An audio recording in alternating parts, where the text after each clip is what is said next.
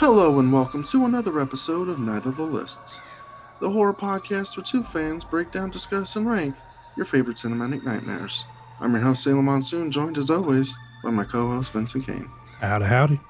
Before we get into the episode, which is all about the biggest letdowns or biggest disappointments, either or, tomato, tomato, two things up front. One, we've been listening to you. You guys have been complaining about a couple of things, mostly the sound quality of my mic. We fixed it, you fuckers. We fixed it. Two, the heavy breathing. I sound like Tony Soprano. I know. I'm not going to die anytime soon, I assure you. And three, yes, the episodes are too fucking long. We hear you. We hear you. Two factors factor into this. One, Sailor tends to ramble the more he Why drinks. are all three of these directly pointed at Sailor? Well, it is what it is. The more I drink, the more I tend to ramble. Sometimes I take Kane by the hand like so much child through the woods, and I fling him through the trees. And sometimes those trees are filled with magic and wonder, and they have a point, and sometimes they don't. And he ends up dead, impaled on a fucking branch. I was like, what is the wooden spiky thing on a tree? Branch. The branch. As you can tell already, I'm hitting the sauce. So yes, I'm going to try my best to stop rambling as much as I do. I make no promises, but what we are going to promise and what we are going to do from now on is cut our lists from 10 apiece to 5 apiece. I know some of you are outraged, incensed by this, and others do not care because they are unwieldy, they are too long.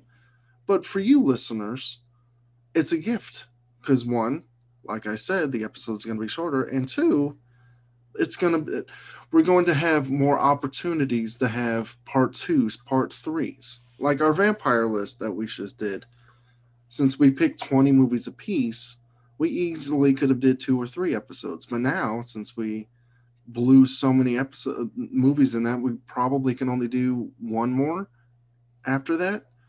Because after that, we're going to start bleeding over, crossing over, getting, and that's something we don't want to do. So if we have 5, it really cuts down the opportunity of bleed over, which we don't really want. We want to talk about new movies, fresh movies.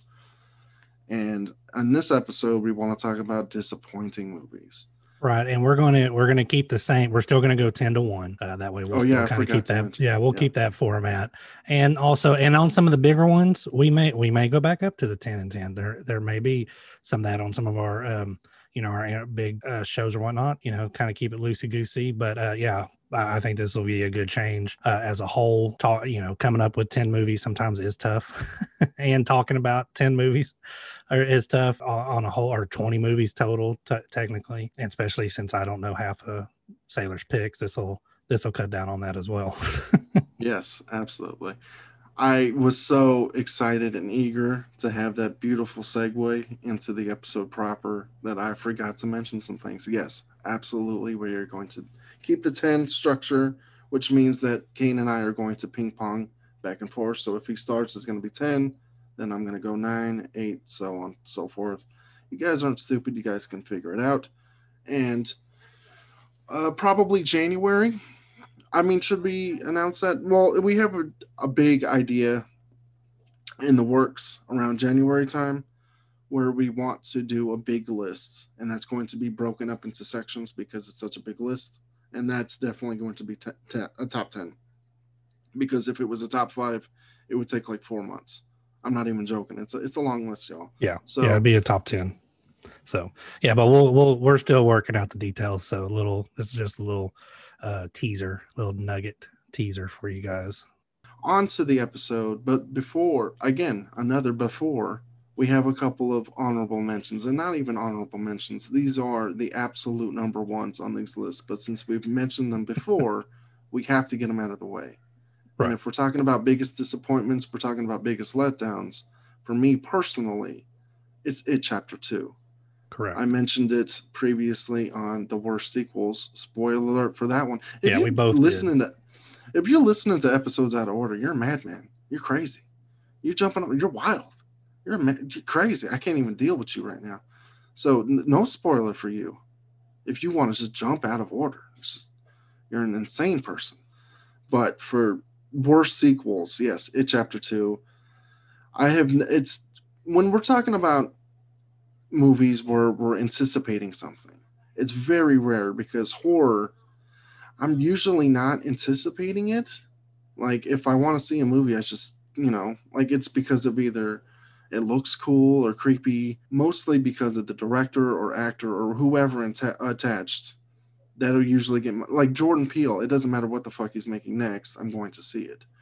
Am I necessarily super anticipating that? Yeah, I guess, but it's not the same level as like a superhero movie, a Marvel movie. Like there's never been a horror movie that I've anticipated as much as like Dark Knight or something.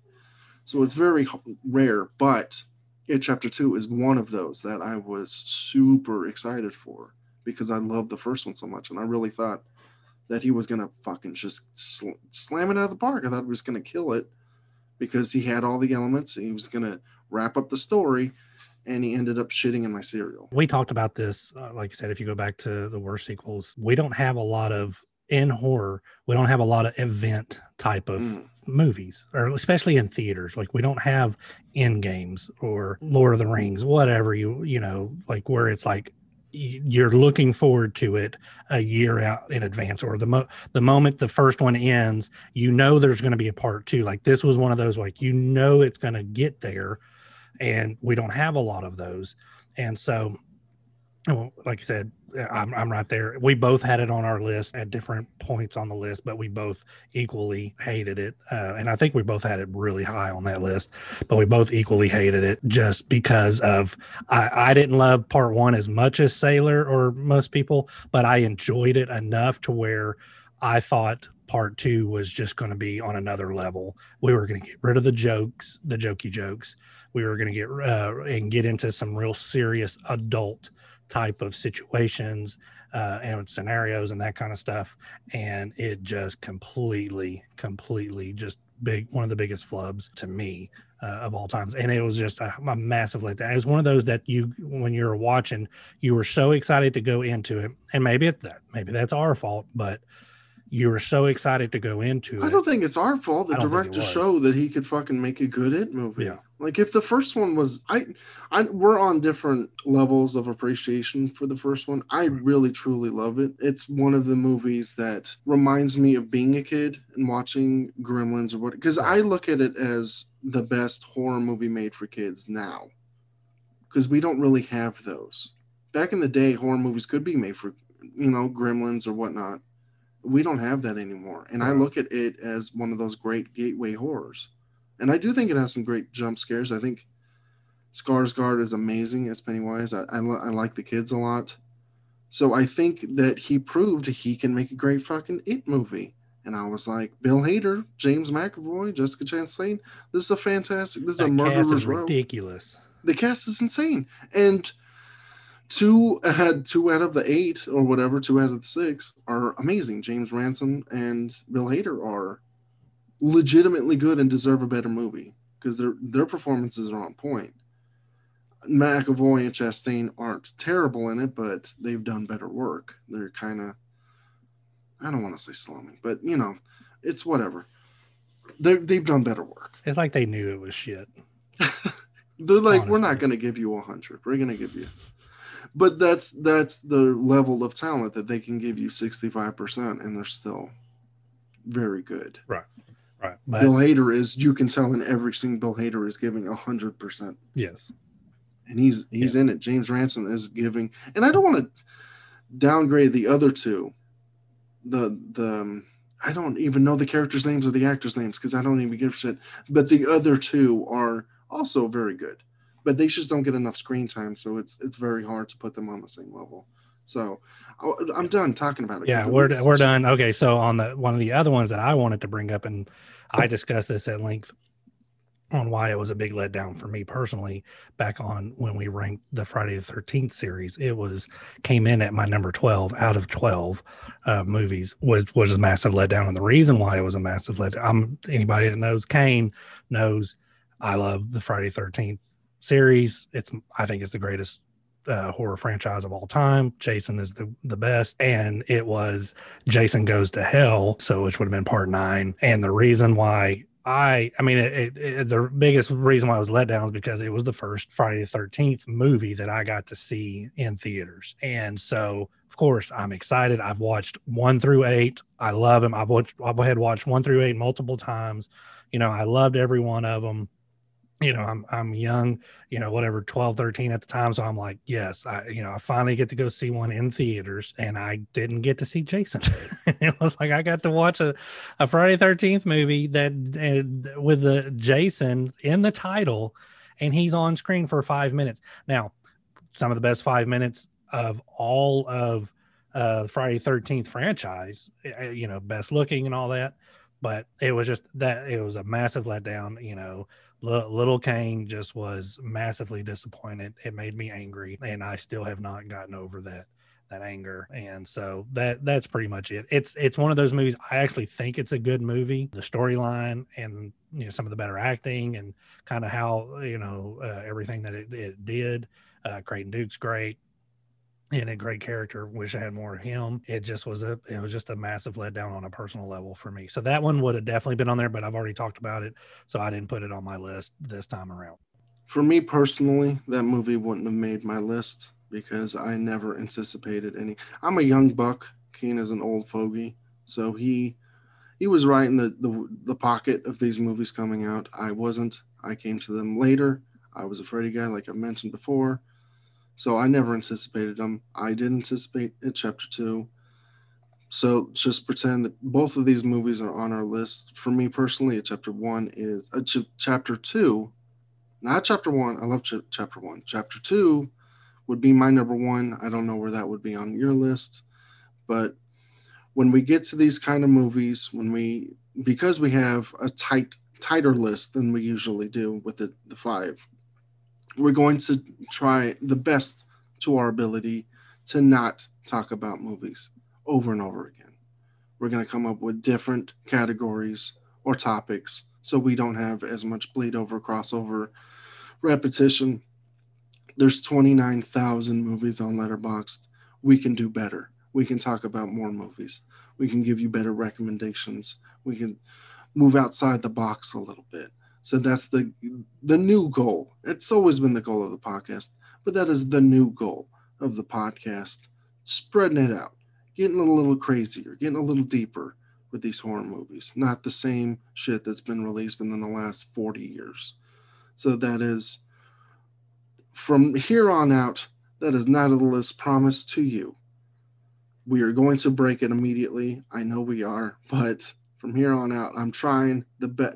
We're both trying. That is our guarantee to you. The gold standard, the gold seal of promise. None of the lists. No more repeats. But Kane had something to say when I mentioned 29,000, because I don't know how many times he's going to edit this, because I have stammered my way through this bit a million times. So he has heard me say that factoid 29,000 horror movies on Letterboxd, and that popped into his brain another factoid, and I know he's chomping at the bit to get to it. So I'm gonna what is that? Check? Is that the basketball term? Yeah, check it to me. All right. So yeah, you brought up the 29,000 horror movies that have been made over time, and I think Letterboxd is pretty accurate. I mean, so I don't dispute the number, but and so I don't know if you're out there thinking, oh, that's a lot or a little or whatever, but just kind of give you an idea. In drama, there's been 140,000, so that's there's not that many compared to drama, which is the kind of your average genre. But so I started looking at the decades. So in the 2000s, we had a big boom of horror movies. There was 12,000 of them. So almost half of the horror movies were made in the last 10 years, which is crazy to me. So I went back and I was looking at the 80s, which was, is considered arguably one of the greatest decades of all time. I would say it is for horror. And there was only 2,400, almost 2,500 movies made in that decade. So we're seeing a lot more movies being made more newer here recently. It's kind of one of those things where you go back to the 70s, 1500, so there wasn't a lot of horror movies made. And so, yeah, talking about the same movie sometimes is just going to happen, period, because you start getting into certain decades and whatnot, especially you get into older, there's not that many to talk about. I mean, you start getting, okay, well, out of 2,500, how many of those are going to be really good? There's not going to be a lot. So it was kind of interesting, 2,200, there was less movies made in the 90s, which was, probably a good thing because there would have just been more movies that sucked from that decade. And then the 2000s, we started seeing more 5,000. Well, that's another interesting point I want to mention. Do you think the 90s sucked because it was so small amount of movies released? I mean, it was only. I mean, if there was more horror movies, do you think that it might have been better? I don't know, because it falls off a cliff really quick. Like, cheap plug for screenagewasteland.com, we did a ranking of 50 the best horror movies from each decade, from the 80s, 90s, 2000s, and 2010s. And 90s, we got about, what, 25, 30 deep, and we were struggling to fill a 50. The bottom 10 is literally, oh, and these movies exist. Yeah, right. And so I don't think so. I think the 80s there was such a boom that there was almost like a horror fatigue that probably went on. So I doubt that there would have been 300 or 400 extra. I mean, if you look at it, doesn't it pick up like towards the end of the decade though? Like from Scream to Blair Witch Project. Yeah, you started seeing that there. There was about, it looks like there's about 200 to 300. Yeah, about the average would have been about 250 a year. And like in the mid 2000s, it looked like they stopped making horror movies, is what it felt like. 1994, only 190 came out, and then you started picking it back up at the end of right at the end of the decade. So I mean, it may have, but I don't know. It's like, well, would we have gotten more garbage, or would we have gotten a couple more gems? I don't know. I don't think anything was going to save the 90s. But all right, that was enough. That was just, you brought that up, and I just kind of clicked on it real quick, and I was like, that's interesting. But I was like, I can't believe you could add probably the last 3 decades, the 2000s, the 90s, and the 80s all together, and it still is not as much as we had in the last decade.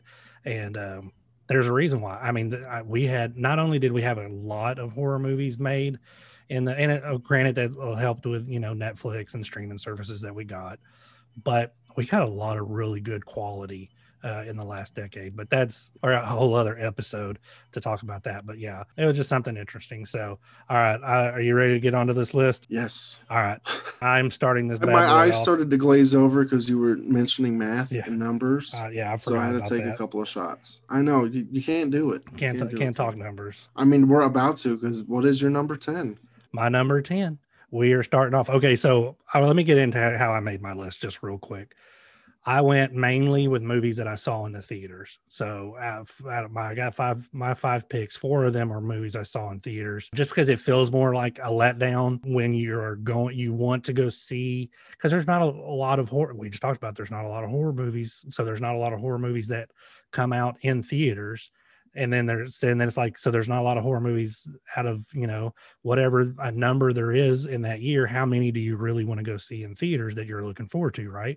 So there's usually a few. So it seems like more of a letdown to get all gussied up and go out to a movie theater and buy your popcorn and your drink or whatever, sit down and spend an hour and a half and be like, God, I hate this movie, so, or it's a letdown. But this first one is the only one that I did not see in the theaters, and it's the only one that is an older movie, and it's kind of a classic. And I really kind of am, I'm probably going to get crap soon as I say it from Sailor, and it's also from one of my and everybody's favorite horror directors, and it is 1980s The Fog. I was absolutely disappointed by this movie when I went back. Somehow this was a movie that I never watched as a kid. I don't know why. I don't know how. But I never watched it. I never watched it, as a teenager. I just recently watched it, maybe within the last 5 years for the first time. I don't know why. I don't know how, but it happens. And I watched it, and I was just like, nothing. It did nothing for me. It wasn't scary. Maybe if it was one of those movies that I would have watched when I was younger. The only thing that I will remember, the only thing that I could take away is Miss Adrienne Barbeau. I mean, come on. Yeah, I mean, it's Stevie Wayne. She's a great character. Other than that, I didn't care anything about Jamie Lee Curtis or Janet Leigh or. He directs Fog, Kane. I, He directs the Fog. Okay. I mean, that wasn't enough to impress me. Sorry. Tom Atkins mustache. Tom Atkins, I just know. I mean, there was just nothing that I'm like, okay, I see why this is quote unquote a classic or why I want to go back to this or whatnot. And I love John Carpenter, don't get me wrong, but there was nothing here for me. And so it was a big letdown because it was one of those ones that I always heard about. People love this movie. People really do. If you're a Carpenter fan, you talk, Jamie Lee Curtis is, yeah, Halloween's what you point at most, but this is kind of her second movie that some people may talk about as far as what she does in it and her scream queenness back in the day. But there was nothing memorable outside of Adrienne Barbeau and the Stephen Wayne character for me. And that just wasn't enough to be like, okay, I love this movie, or I want to watch this movie. I want to go out and buy this movie, however it is. I just, I was like, okay. Well, all right. Since you said I'm not going to buy this movie, where did you watch the Scream Factory Blu-ray? No, I was streaming. You got to watch the Scream Factory Blu-ray. Why? It's like a completely different movie. Why? I know it's not going to change the things that you already have problems with, but that might be their best Blu-ray. But okay, so what makes it better? Because it's the image is just crisper. It looks like $1 million fucking dollars. It's the difference between watching Suspiria and watching the 4K restoration of Suspiria. It's a completely different movie. And Suspiria has always been one of the best looking horror movies ever made. And their 4K restoration is like, no, this is the best looking anything ever. Like there's a difference in jump in quality. It's just I can't explain it. It just looks $1 million. It's the difference between watching this on VHS and watching it. I watched it as it was intended. So that to me right there, if you can't buy me in with a movie as it's intended, then well, you didn't see it in theaters. Movies downgrade when they go to home video, and over time they don't look as crisp as they used to. And I think I'm not going to sell you on this movie because the first time I watched this, I was also disappointed because I really felt like it was becoming like another Assault on Precinct 13 or but with Siege movie because you have all of these characters in the same unit. I mean, like the same location, and you have these fog ghost monsters coming, and then it kind of like just ends, and I'm like, oh, all right. But then I watched it again like years later, and I was like, no, this is a really fun, like, I don't know. There's something about it. I feel like this is, I'm not going to say it's his horror movie for kids necessarily, because I really do feel like he would take offense to that, because that would mean that it's lesser than. But it does have that campfire, because it opens with Buck Flowers telling a campfire story. Yeah. And that's what it feels like. It feels like just an old-fashioned ghost story.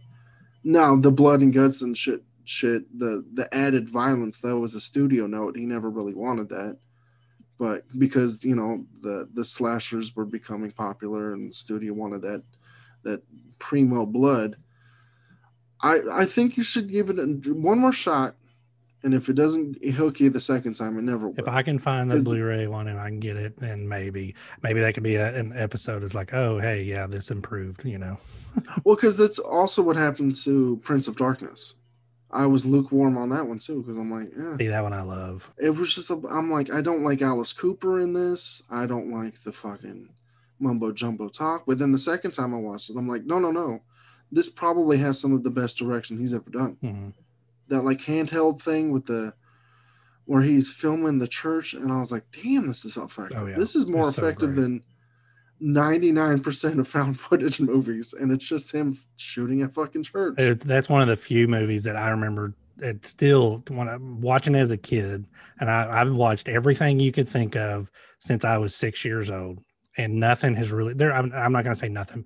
Not many has ever got to me. Not too many movies have ever scared me or whatnot. That is one of the few movies that still to this day kind of gets me because of the creepy atmosphere. I don't understand why or what exactly what it is, but I think that's part of it. It sets the tone with that whole handheld camera thing, and oh, it's so good.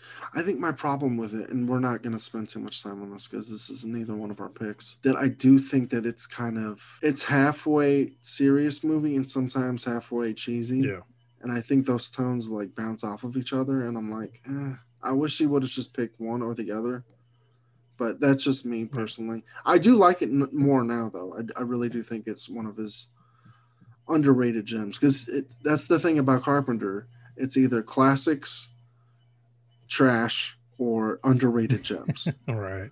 It's because I he only made 20 movies, and I guarantee you, if I started to name them, I'm going to forget three. It happens every single time. Sometimes it's Starman, sometimes it's Memoirs of the Invisible Man.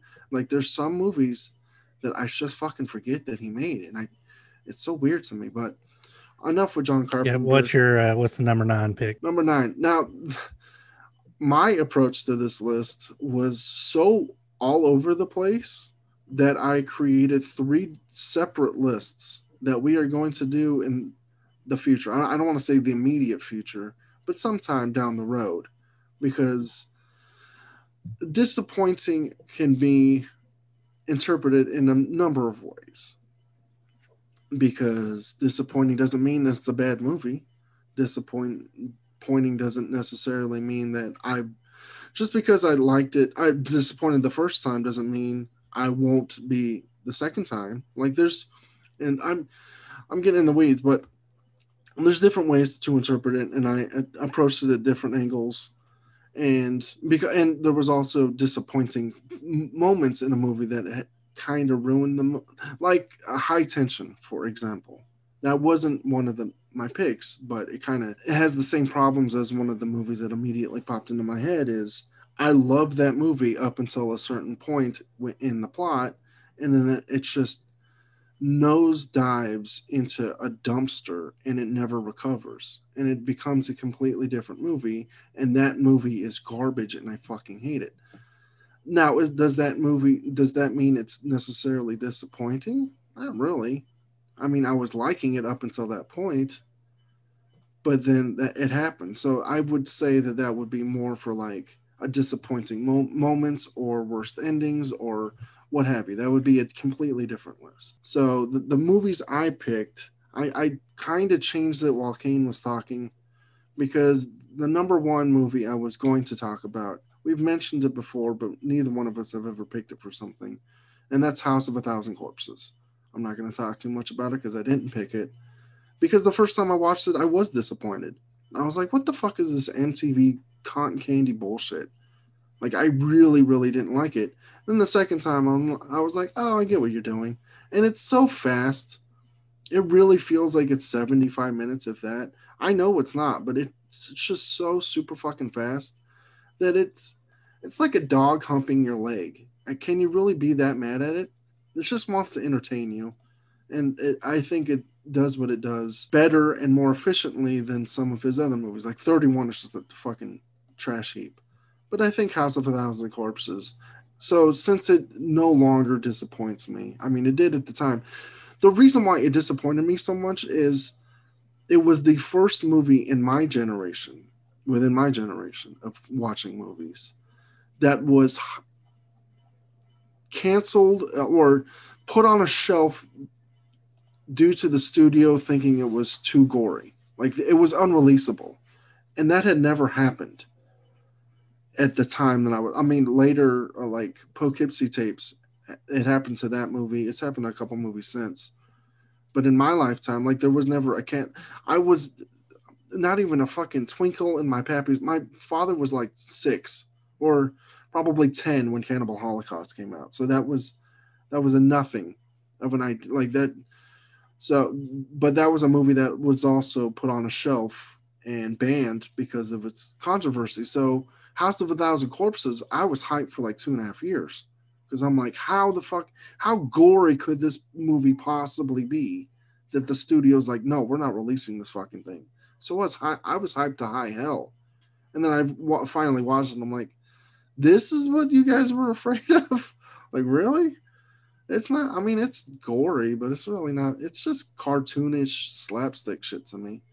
But again, like I said, I eventually warmed over to it. And then the sequel, I love so goddamn much. So I can't really shit on that movie so much. So my number 9 really should be It's My Own Fault.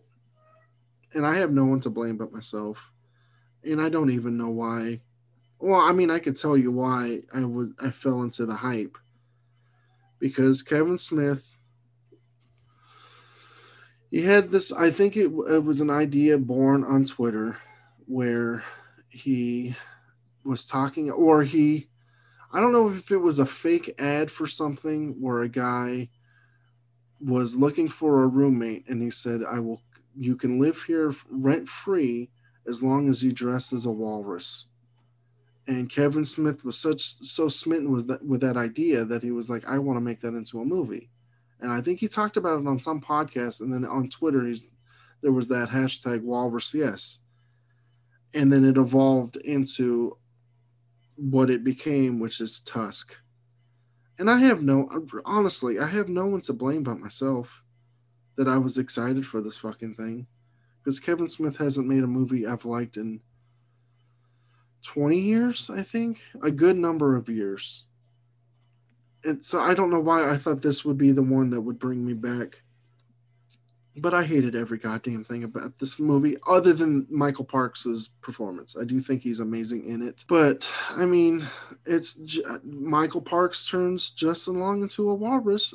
Kevin Smith delivers what he said he would do, and he does it relatively quickly into the movie. But then you're waiting around, and then Johnny Depp shows up in his bullshit cameo that's so fucking bad that I just want to throw myself in front of a train to end it.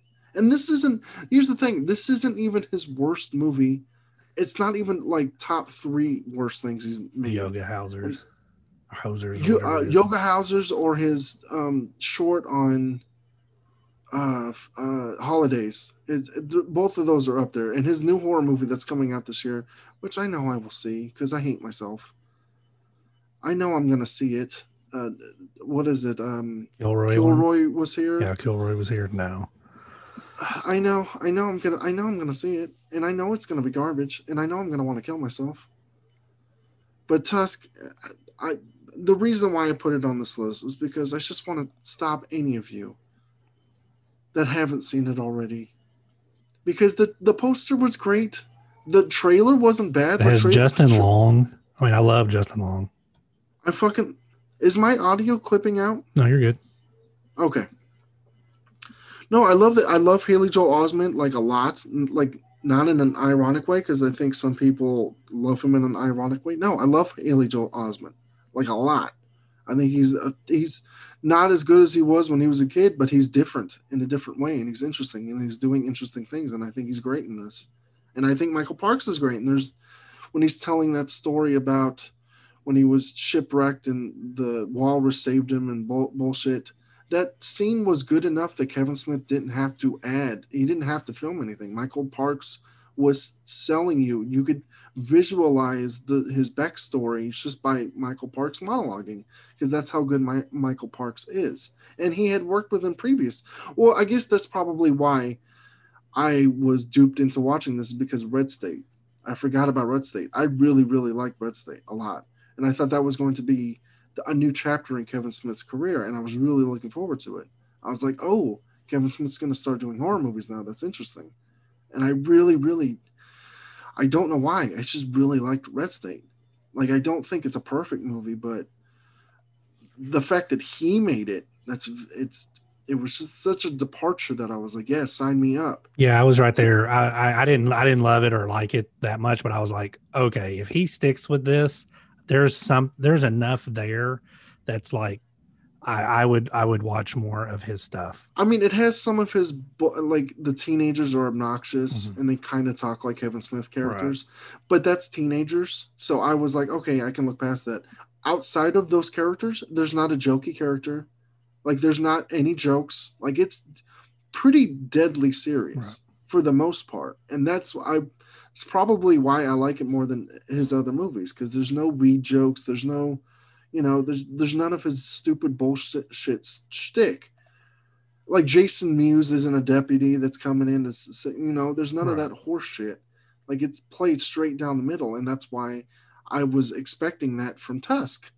Like I was like, oh, you're gonna make like Saw with, or Hostel, or no, I guess it would be more like Saw with a walrus. It's a goofy premise, but I've seen goofier shit. Mm-hmm. And the premise is kind of horrifying if you think about it, like a guy turning somebody into a walrus. On Human Centipede. That's what I was gonna say. Yeah, like that's medically 100% medically accurate from what I've heard, because I've seen a YouTube video and the doctor's like, "Yep, that's what it would happen." Like I'm pretty sure you could turn a person into a fucking walrus. I don't think it would be that hard. But I hate this fucking movie. I have no one to blame but myself. Yeah, so definitely, that's my number 9, Tusk. Fuck you, Kevin Smith. Like you don't get any more of my money, but I know I'm going to see Kilroy's. I will not. I know I hate the fact that I'm going to see it. That's the thing. I hate it. I don't think that I can't tell you I think the last movie that I went out of my way to watch was Zack and Miri Make a Porno. Did you like that one? I enjoyed it enough. I went back, I rewatched it recently, and I'm like, okay, I don't like it that much anymore. But at the time, I was like, okay, Well, because it has heart. Yeah, that's what I mean. Like it wasn't as silly and stupid as I thought it was going to be. You know what I mean? Like it was, it was funny. It had some really good parts in it. Everybody in there was hilarious. Elizabeth Banks was, still funny and not annoying. It's she's making a movie about a cocaine bear. Is that not enough to care? That actually does sound fucking amazing. When she's not whining about why men don't go see her action movies, or female-led action movies. I mean, is she wrong? Well, maybe if you make a good movie, people would go see it. Oh, shots fired. You saw her fucking movie. I did see her movie, but it was only because of one reason.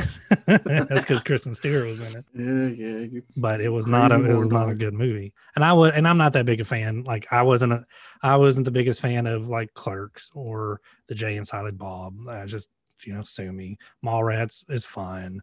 I love Dogma. I think that's probably my absolute favorite movie of his. And I don't even think it's that great of a movie. Chasing Amy to me is all right. I didn't care for it that much anyways at the time either. Man, has that movie aged poorly. Oh yeah. Oh, I know. It's I'm sure. I'm surprised it'll I'm sure it's canceled by now. It was probably canceled then, but now, I mean, because only like no one knew about it. I mean, it was on Criterion. Yeah. The Criterion released Chasing Amy because it had some thing, but now it's, man, the sexual politics in that movie. It's like, ugh, this is so fucking 90s. This is so fucking 90s. This does not hold up. Like I thought this was his best movie, and I'm like, put this one back on the shelf. All right, on to your number 8. All right, on to number 8. Okay, so I think we've danced around this movie a little bit. We haven't gone into really in depth. This was another kind of, we talked about It Chapter 2 kind of being an event movie. This was kind of like another kind of event movie that happened around the same time. That is 2018's Halloween. I just, I really thought, I'm not the biggest Halloween fan. I do love the original. We've talked about the original enough. We have talked about my love for the Rob Zombie ones, but this one just, I thought, okay, we're going to get a reprise of hopefully slasher films. We're still waiting on that, but I really thought it was going to be, I just thought it was going to be so much better. I loved the previews. I really thought we were going to take it on a new, different path and whatnot. But then what we got was just, hey, you remember that thing in the original? Here it is in reverse. Hey, remember when Michael Myers fell out the window? Now Laurie's turn to do it. Hey, remember? That's what it felt like. The whole movie is like, hey, nudge, nudge, side and poking me in my ribs. Hey, remember? But now we've got it reversed this time. It was just, I was so disappointed by this movie. There were some okay things in it. I pretty much when Jabrail Taboo was my favorite thing. Julian, little black the kid, chubby little black kid, is the best thing, my favorite thing out of the whole entire movie, who just killed me. Like, I wanted to spend more time with him than any Michael Myers or Laurie Strode or Karen or anybody. I would take that way over anything else we got. There was no scariness, there was no frightenedness, there was no, oh, that's cool. Just everything just did not click with me, from how it all got started to how it ended. Nothing. Okay. Jamie Lee Curtis was good. I liked the PTSD angle, but we've already done that in H2O. We already, I think Rob Zombie did it way better in Halloween 2. So it's like, okay, but I get it. Strained, blah, blah, blah. Weren't you frightened when he was in there and it looked like he might have killed that baby? Nobody has the balls to kill the baby in a movie like this. So no, I was not scared for the baby. Get over yours. If Ari Aster maybe was directing this, he has balls, but no, David Gordon Green. Robert Eggers killed the baby. Robert Eggers is going to kill a baby. David Gordon Green, no, I did not believe that in this type of movie, that and on the mainstream like this, that a baby was going to ever be harmed. So no, I was not afraid for that baby. Oh, probably the coolest thing about the whole movie was when he flipped the kitchen knife that one time. Great, wonderful. Other than that, you can't shit on the mask. The mask was looked great, and yeah, but that's not enough for me to care about this movie. John Carpenter's score, okay, yeah, but it just did not live up to what and I think the fact that people love it so much just makes me dislike it even more. And now we're going to get a sequel, and the fact that nobody died of relevance again. I mean, it's like, how many times Laurie Strode has, I mean, not only has she died in this, she should have died multiple times. I mean, we talked about that with Sydney from the Scream franchise. It's like, at a certain point, I mean, Michael Myers kind of sucks at his job, and he's kind of like, it's like, why can't he kill this one chick, one time? Is she just that great? No. Or, she was prepared for him this time. Oh, whatever. Well, technically, he's only attempted it once. I know. Technically, wink, wink. Blah, blah, blah. What a garbage ass franchise that you've had to reboot this thing 3 times. No, all right. The third one was like, yeah, but none of the other sequels exist. And then H2O, none of the other sequels exist. It's like, how many times are we going to fucking press it back to 0? And the fact that this is still probably the 3rd or 4th best Halloween movie. Yeah, and how much as I hate it, I would still rank it pretty high in the franchise. That's how garbage this fucking franchise is, that this is like the 4th, because the direction isn't bad. I mean, it looks good. It looks like a good movie. Yeah. The script is horrible to me. That's what really. No, I do like the fact that they don't. I mean, I feel like they're going to say it in the sequel that Laurie was responsible for the bus crash. Mm-hmm. I really like that they never say it. I mean, you can tell, like, she does it, and then she's at that fucking restaurant with the family, and she's all shaken up and she's all fucked up. I mean, I feel like there was a deleted scene, and I'm glad they cut it out, because that I like. That you can piece it together yourself, but the movie doesn't explicitly have to tell you and hold your hand. But it holds your hand in every other fucking aspect of this movie. Like you said, it's one of those movies, since I really feel like 2015 onwards is the fucking rise of nostalgia in that wink, wink, nudge, nudge way that you were talking about. Like every movie that year, Terminator, James Bond, Jurassic World, Star Wars, like everything was, hey, do you remember this? And they say it over and over again, and you're like, yeah, I do remember Halloween 1976 or whatever. I remember it. You don't have to keep reminding me of a better movie. And there's characters in this that are so fucking stupid, or like so bad that you're like she gets in a fight with a boyfriend, and he like takes your phone and throws it in the pudding or Jello or whatever the fuck, and you're like, you couldn't have come up with a better way for him to be a jerk. Yeah. Or like for her phone to get broken or whatever. Like, oh my God. What pisses me off is because, that's what was bothering me when I watched it. And the fact that, one, we know that he is going to try to kill Laurie again. So that makes every other character unlikable by default because they all hate Laurie Strode, like her daughter, Judy Davis, or Judy Greer. It would be interesting if Judy Davis played her daughter. That'd be Jamie Lee Curtis banging when she was 3. Judy Greer, I mean, it's believable that if Laurie Strode was like an annoying character that was like teaching her all these survival things and shit and like ruined her life, I understand that she wouldn't want her mom back in her life. But since we know that Laurie Strode is right, I don't like Judy Greer's character. Right. Because you're waiting for the movie to catch up, or the characters to catch up to the movie, and they take the entire movie to catch up. And it's annoying.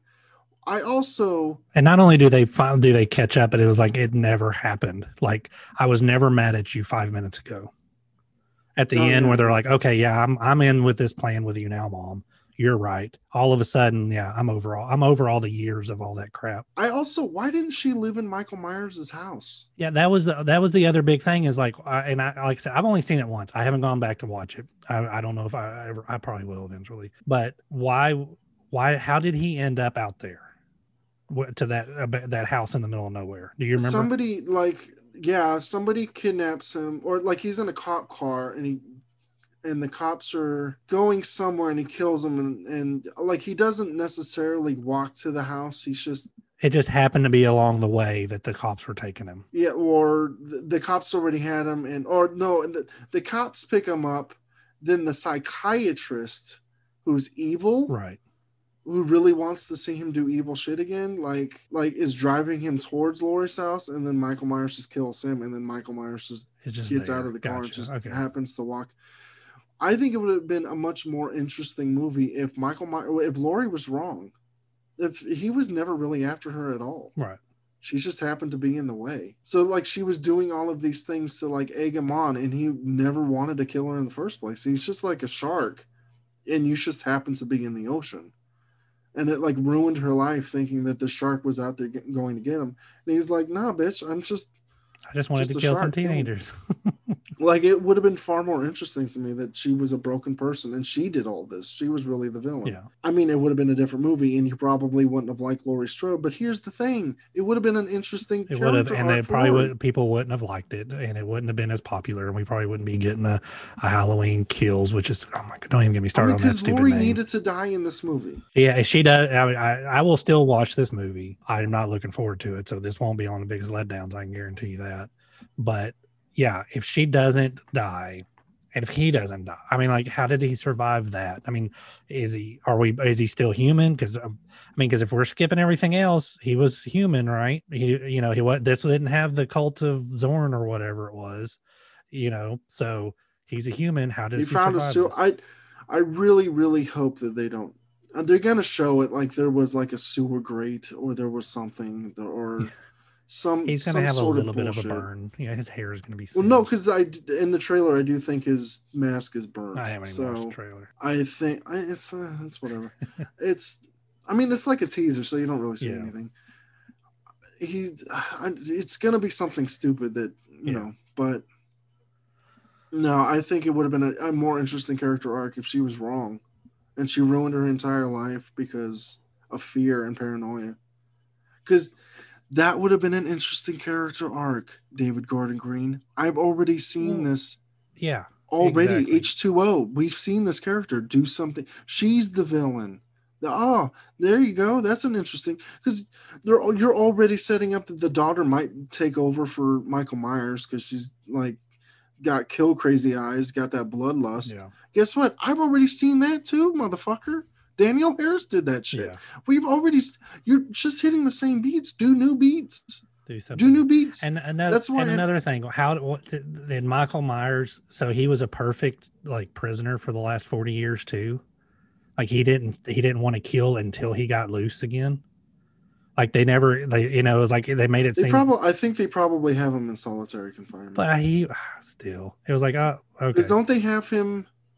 No, because there's other inmates. Yeah, there's other inmates and stuff like that. So, I don't know. I just don't even get. Okay, all right. On to your number 7. Yeah, we're talking about hype. This movie by two directors that I love immensely. You got to rewind. I was a young pup when this movie came out. Not super young. I was like right under the age of the R rated. So I'm dating myself a little bit because this came out in the early 2000s. But Peter Jackson and Quentin Tarantino said that this is the thing. This is the movie. Even Elvis Mitchell is a critic that I fucking respect. He was like, "This is a good movie," and I was like, "Oh shit, that's two horror movies." I think even Stephen King said that this is a fucking movie that you gotta see, and I was like, "Holy shit, a new horror movie by a new guy I've never heard of." All of these Peter Jackson, Tarantino, maybe Stephen King. I believe he did say it. Man, Cabin Fever is gonna be amazing. Wasn't It was not amazing. And I have seen this movie probably 10 times. And I know that sounds crazy. Like, how is a movie that you've seen 10 times overrated or not even overrated, like disappointing or whatever? Because I'm trying to see through the eyes of the people who like this. I'm still trying to figure it out.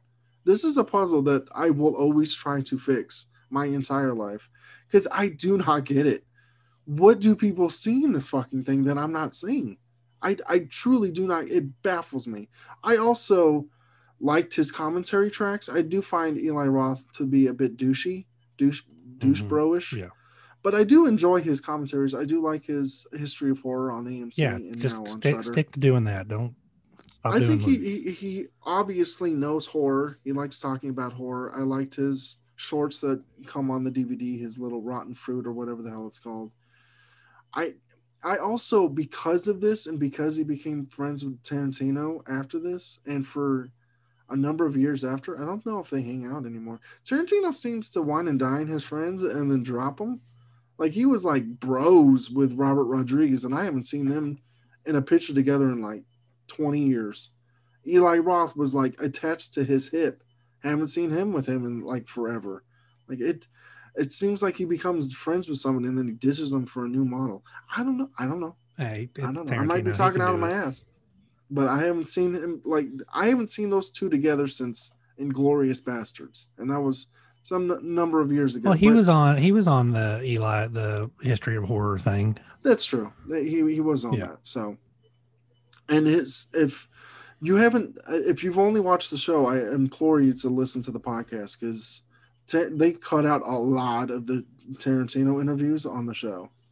Like, if you've only seen it on AMC or you've only seen it on Shudder, the podcast is really what you need to see or listen to because his interview with Quentin Tarantino was like 2 hours, and on the show it's like 10 minutes, Yeah. like him talking about Fulci or whatever the fuck he's talking about.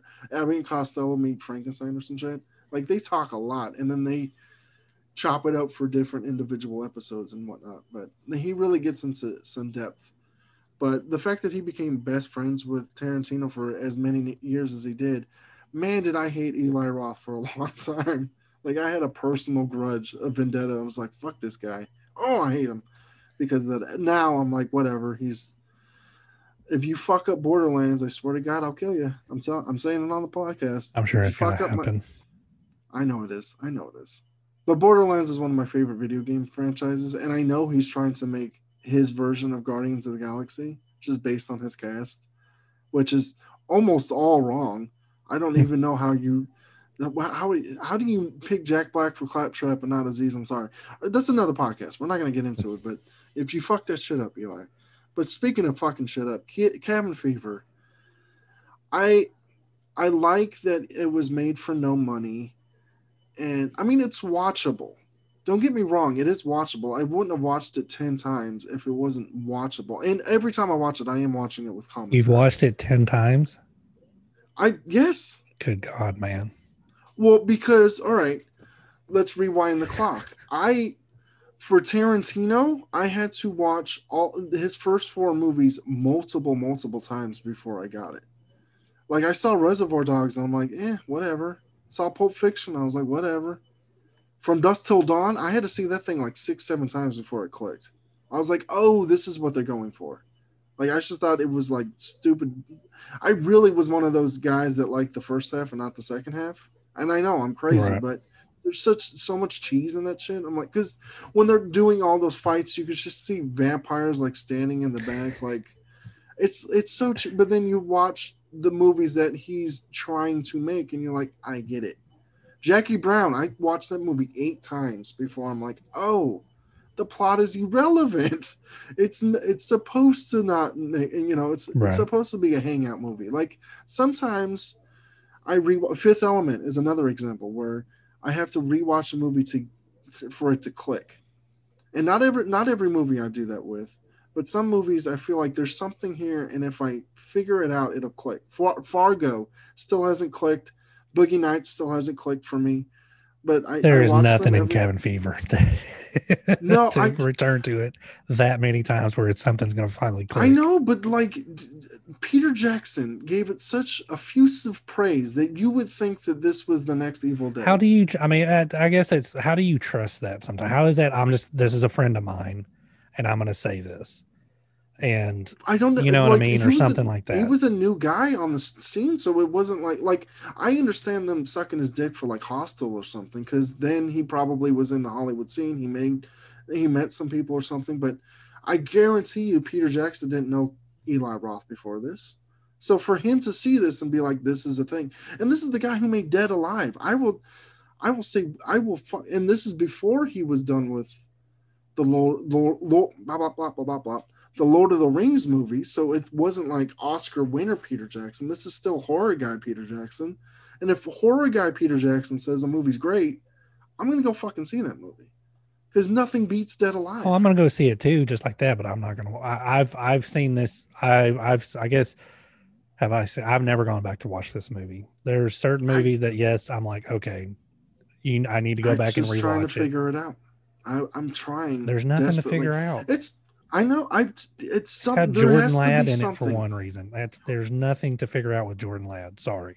I know. I'm crazy. I mean, it's not like I'm watching it all the time. It's been out for 20-ish years. So that's 10 times like one every 2, 3 years. And nobody Plus, I from this like went the on to do anything. Like, I don't recognize any of these names. Ryder Strong was on Boy Meets World, I believe. Oh, okay. He was big. He was big Because I before the watched movie. that. Well, that was a big show, sir. It was a How big dare show you? for you millennial babies. I didn't watch that shit, but yeah, it was a big deal. They even brought it back, and I think it was on the I second still show. didn't watch it that time either. What's their fucking? There's people on there. That's there's people. Stop trying to defend this movie. There's nothing to defend here I mean, whatsoever. Jordan Ladd did some things. James, there's. Exactly. Exactly. You're done. You're cut I off. don't know. I'm crazy. I fully admit that I'm an insane person, but I'm trying so There's so many fucking other hard. movies you could have watched the other I know. 7 times that you've watched this. Once I I get know. it because I was sucked in too. Yeah. Hey, okay. This is going to be. It didn't seem like it was going to be anything great, but it felt like okay. This is a independent, whatever, low budget, whatever you blah blah blah movie. That's okay. I'll watch it. And like you said, we talked about the '90s, how bad the '90s were earlier. So we were starting to get better horror movies. So it was like okay, we're maybe this will be a one. Cabin Fever. That sounds great. It's got all the typical, stereotypical cliches in it. Let's go. Let's just give me something good, and it did not. Absolutely did not. But Well, also, it's just remember that every time I'm watching it, it is with the commentary. The commentary isn't entertaining, and he does make at that time he was really good at making ofs. I so you can't take listen that to the away. same commentary every time? I think there's multiple tracks on there. Like Hostel 1 and 2 have Tarantino's on those tracks, and I will watch. I have bought movies that I don't even like to listen to the Tarantino commentary because he doesn't do them often, and he doesn't do them on his own movies, but he does them on Hot Fuzz. I'm not even going to tell if I've seen this movie 10 times. I am not even going to tell you how many times I have listened to the commentary of him and Edgar Wright on the Hot Fuzz commentary Oh Lord, track. I'm not going to tell you. don't, It'll blow your fucking don't, mind. don't. It's 2 hours of them just ping ponging movies I've never heard of, and I still haven't seen them all. And that movie came out in 2007. So on to your number Number 106. 6. All right, so this is the best movie probably on both our list. I'm gonna go and throw that out there. It's definitely the best movie on my list. And when you get the whole one of the scariest movies of all time type crap, it might be on my list. I doubt I'm it. I think you feeling love this movie, so it. yeah, Oh no. yeah. Um, it Oh no. I was so high. The trailer, one of the best trailers. If we were going to do like the best trailers to get you into like the theater, this was on there. The concept, loved it, and I will sit here and say it is a really good movie. Do not get me wrong. I would put it in the top 100 horror movies of all time. I'd be fine with people putting it higher on the list than me, all that Oh kind of man, stuff. I feel my blood boiling. It is absolutely a well made, well acted movie, and that is 2014. It Follows. Oh, oh, I thought you were talking about The Exorcist. It Follows. Oh no, that's a dagger into the heart. Oh, Kane, I had no idea you didn't like this movie. Oh no. No, I do not. I There's a Oh, lot I that love this movie. no, there's a lot I do like about this movie. Do not get me wrong. Yo, yeah, I love this No, movie. It I was know in my you love top 10 this favorite movie. horror There's a lot movies. of people that love this movie, but Oh no. so it starts off great. I mean, you get the girl running out of the house half naked, and then you see this brutal after death or whatever. You don't get to see her die, but you see the after effects. Amazing. And then you get the whole Jay, and I love Jay. I love Micah Micah Monroe. Monroe. She's great. She's one of the like more recent like scream queen type girls. I love her. That whole scene of where her and her recent boyfriend are finally going to get it on and all that, and then it goes crazy, and it's like, well, okay, this is her strapped to that wheelchair. Man, that whole scene, I'm sold. I'm sucked into this movie. I love it. And then the old lady, one of the scariest old ladies since The Shining. Okay, I'm in this movie. I'm loving this movie. There's nothing wrong here. The score, amazing score. Is this set in the 1980s Detroit, whatever? I have no idea. I love the timeline, whatever was going on here.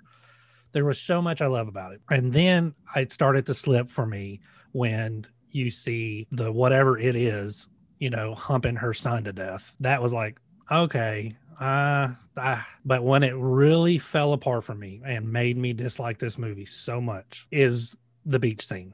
So if you haven't seen this movie, skip ahead. But when you get to the beach scene and you see what the demon or whatever this thing is, what it actually does, why are you afraid of this anymore?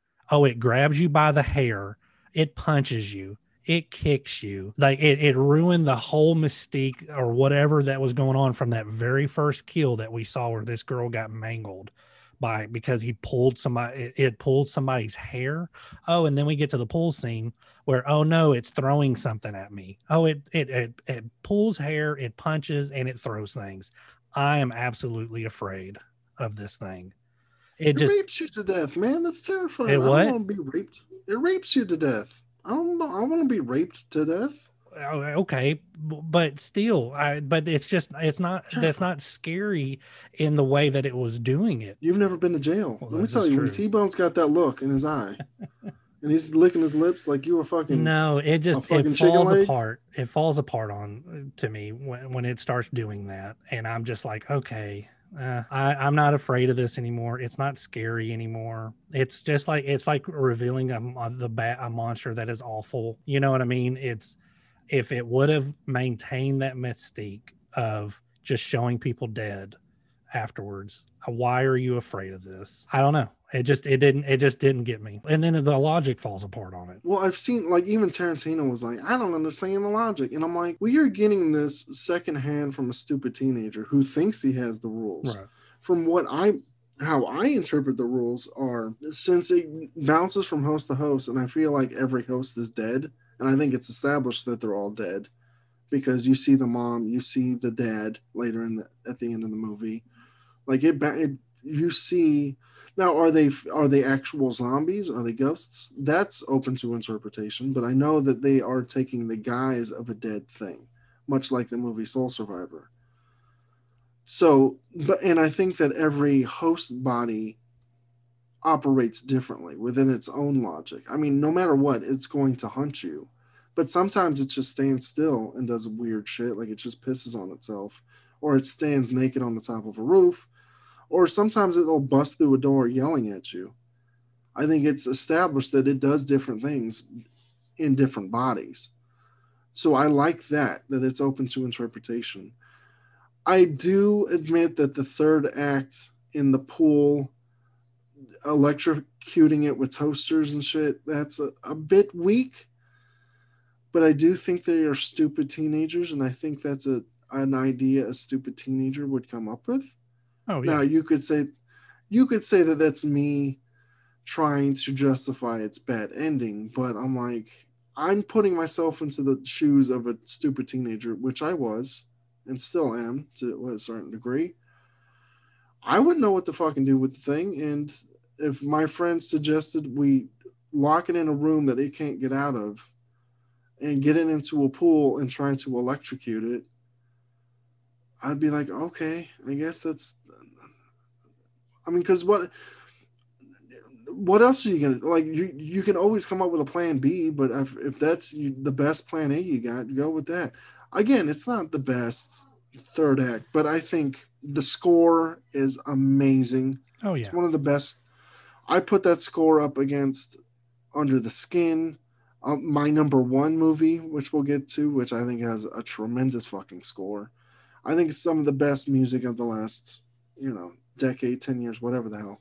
I think the direction is amazing because it's always making you look out of the peripheries of the sides of the scene. Like that scene where like you said, they go lady. That entire scene is amazingly shot because she's doing a thing and the camera keeps rotating, and every time it goes back to like behind or like in front of her, you see that the old lady's getting closer and closer.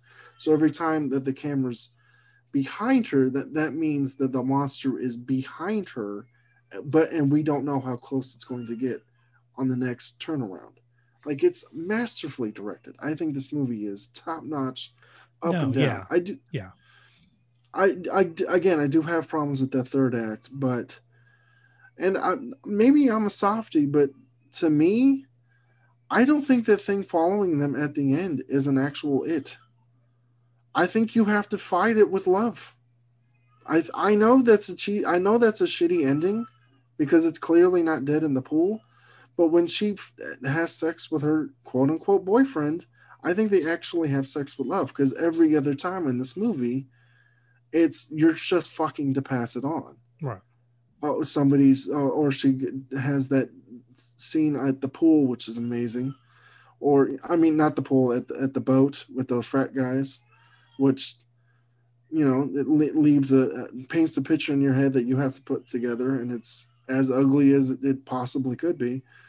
But every other sex scene in it is gross and ugly and nasty. And I think the one time that she has sex with love for love, I think it goes away. I don't think it's chasing them anymore. I think love defeats the venereal disease. I think that's the message or moral of the movie. And that maybe that's not what people want, is that STDs go away when you Well, accept but somebody with them. I mean, we don't want to get off on this tangent too much, but if there was abstinence, or if there was, we're only going to have sex for love, and there wasn't, or we were just going to have sex within the marriage, or with one partner, there's a lot of STDs. There's a lot of problems that go away in the world, right? But Mm-hmm. people as a whole, we cannot control ourselves.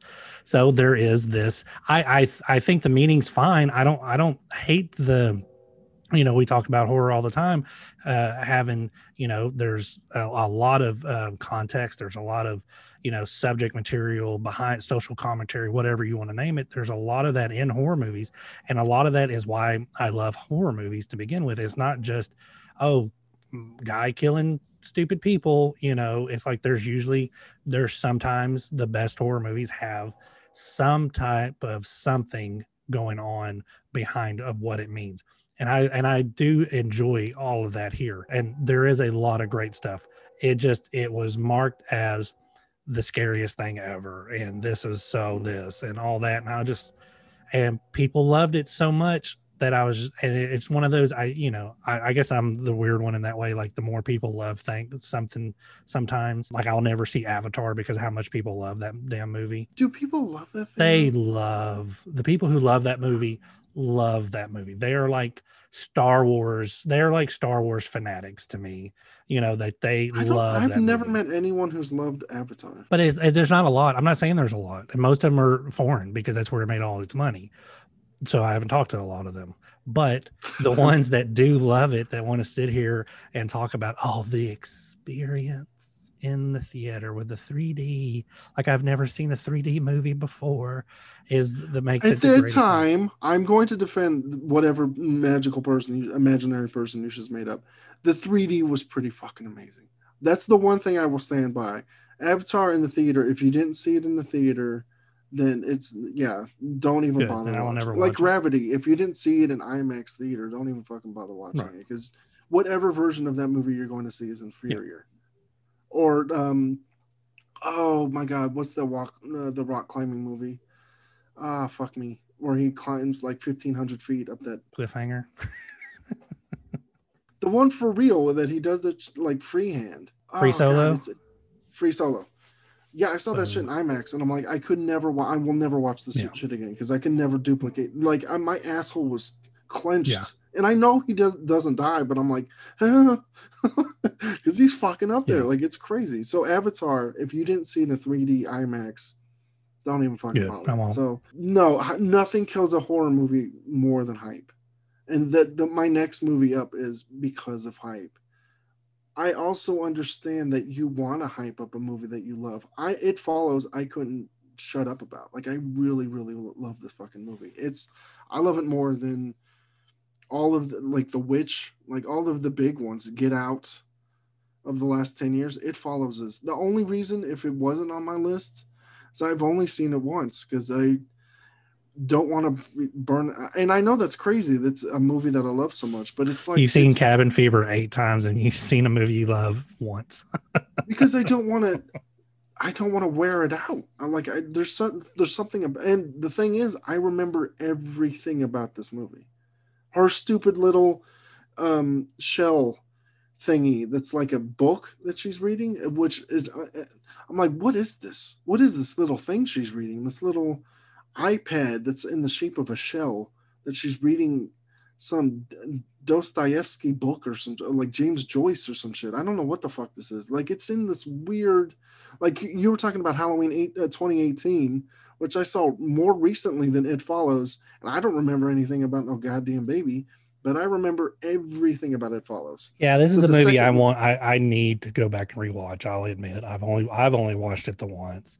I need to go back and rewatch it, and I've been meaning to for a while, but I just haven't been able to pull the trigger on it. But I need to go back. But because there is a lot of that stuff that I did like, and maybe I don't know if it's going to be one of those that it just gets more dumb and I dislike it more, or I'll be like, okay, yeah, it's not as bad as I had thought, and the hype had worn down, that kind of stuff. Soundtrack.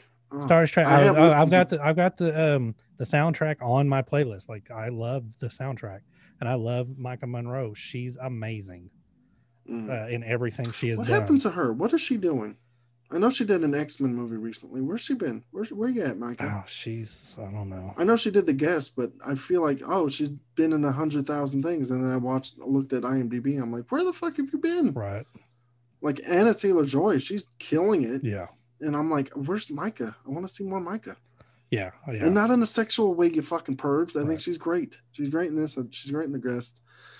But let's move on to something I don't think is great. We're talking about hype. Yeah, this is one of the big ones. And I really could just throw in an entire goddamn studio because it does it every fucking time. Because you're talking about the scariest movie ever made, and I'm pretty sure that's on the marketing of every A24 movie, and you already know what I'm fucking talking about. What comes at night? What comes at night? Because the movie's called It Comes at Night, and the answer to that question is nothing. I love this Not movie. A goddamn thing. If we will eventually, and I know I'm already going to break the promise that I made to you folks, you fine folks, when I said we're not going to have any more bleed over 29,000 horror movies. We're never going to talk about movies hour again. into it. Here we go. Because if we are going to rank the best trailers of all time, It Comes at Night is it's up there for me. Yeah. This trailer is fucking whoever. I wish there was an award for trailers. And I'm not even fucking around. This is one of the absolute best trailers I've ever seen. The poster with the dog, not the one where he's holding the lantern, but the dog's just running out into the fucking blackness of the night. God damn, is that effective? That is a fucking effective marketing campaign. It's minimalist. That trailer is literally just a guy walking down a hallway to a red door, and then you intercut with like weird shit. Like there's this old man with black goop coming out of his mouth, and you're like, what in the fuck am I looking at? It's eerie as fuck. Like it's eerie. And then I watched the movie, and I have been more scared at watching paint dry. I it bugs me because I love these types of movies. I recommended on one of the Patreon episodes, The Battery, which is literally two people walking through the woods bickering at each other, and sometimes, rarely, a zombie will pop out. Like there's nothing to that movie at all. Like it's made for peanuts.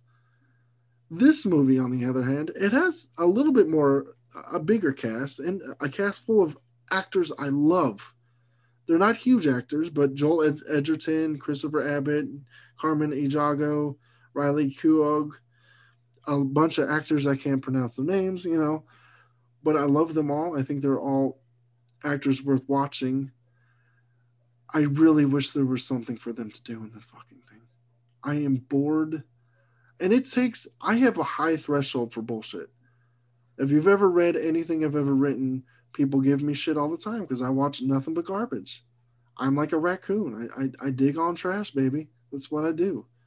So I have a high tolerance for long movies. I watched Irishman the day it dropped on Thanksgiving. Like we were done with Thanksgiving, and I popped that fucking thing on immediately because I'm like, I'm watching this shit. 3.5 hours. 7 hours later. I ain't got nothing else to do, baby.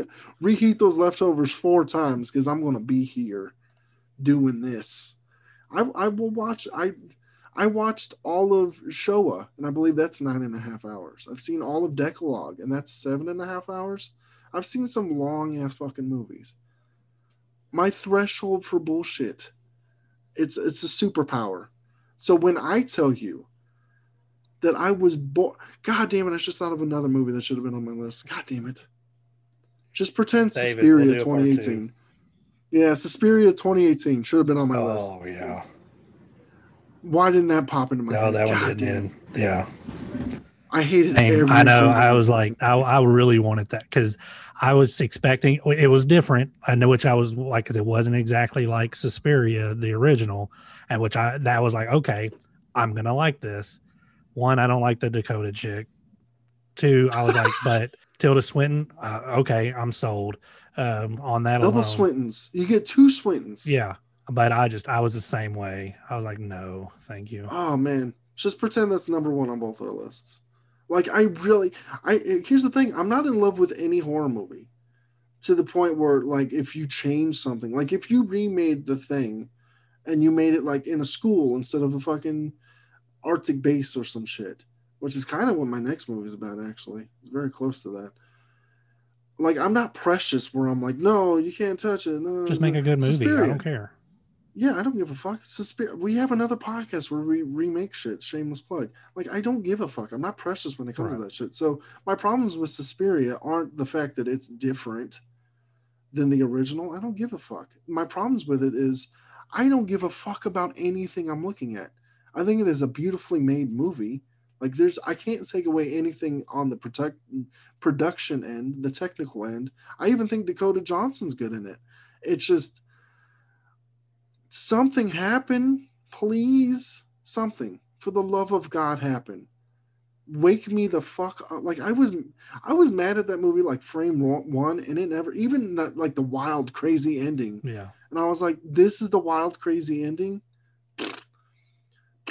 I says, that's what I says to you. I give you raspberries, sir. Step up to the plate. Give me something crazy I've never seen before. But at least what I can say about that is at least something happened at the end of that movie. People were blowing up in geysers of blood. Tilda Swinton is in that movie. It Comes at Night. Nothing comes at night. Nothing. The it is a question mark, and the night is, at least there is a night. So I can't say the entire title is a lie. There is no it, nothing comes, but there is a the night. So the title is at least 50% accurate. The other 50% is a goddamn lie. Fuck this movie. Fuck you, A24. Stop telling me every one of your horror movies is the scariest. Midsommar is not the scariest goddamn movie. Right. Stop it. Even though I love it. I love that movie, but it's not the scariest. I do like Midsommar. But it's not the scariest by any stretch of the imagination. Not all horror movies are scary or need to be scary. Yeah, stop it. I'm another movie that almost made my list is Blair Witch. Because again, the marketing was like, scariest fucking movie. Oh my god! Scariest movie since 1999. Yeah, it's a pants pisser. Oh my god! You're gonna buckets of piss gonna fall out your bladder. Oh my god! And then I watched it. I'm like, this is the dumbest goddamn thing. Fuck you, critics. Stop hyping shit up. Right. Just show me a trailer. Stop telling me. I don't want to. If another horror movie comes out and there's a fucking review quote on it, I'm not gonna see it. I'm saying it right now. Jordan Peele, do not put a fucking quote on your goddamn trailer. Don't. I don't think there's one on Get Out, and guess what? Get Out's trailer is the best trailer ever. If this is the second best, Get Out's is the best. Because it has that weird fucking deer monster ghost in it that's not in the movie. But no, I really like how this worked out, because I think talking about how the It Follows going into It Comes at Night, the reason I would have liked It Follows more if it did what It Comes at Night did. And I think that's why I love Nothing? It Comes at Night, because it doesn't show it. Like the moment you show what it does, and it doesn't work, it's over. You've ruined the movie for me. This movie, it's got a sense of dread throughout the entire thing that I just absolutely loved. And that's why It Follows, to me, where it failed and It Comes at Night. Like if you could have combined them, you have an absolute masterpiece in my mind. And I'm not saying It Comes at Night is great or it's one of the best movies. I'm not saying that. It's a movie that I really like. I do think it's well acted. Like you said, Joe Egerton, he's one of my favorites. And it does have some good imagery. The old man that's got the black, almost blood liquid stuff pouring out of his mouth. Well, actually, let me jump in real quick, because you mentioned that. If the scariest moment in your fucking movie, if the creepiest thing in your movie is a goddamn dream sequence, shoot yourself in the face.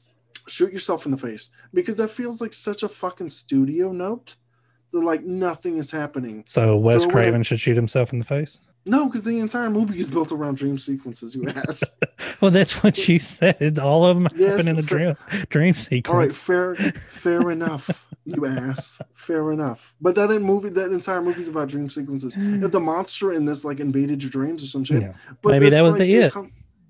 Like that was the it. Like it was trying to get you to kill because through your dreams. I don't even remember what the plot of this movie is. If there is an actual it in this, then I guess the plot of it was foretelling COVID.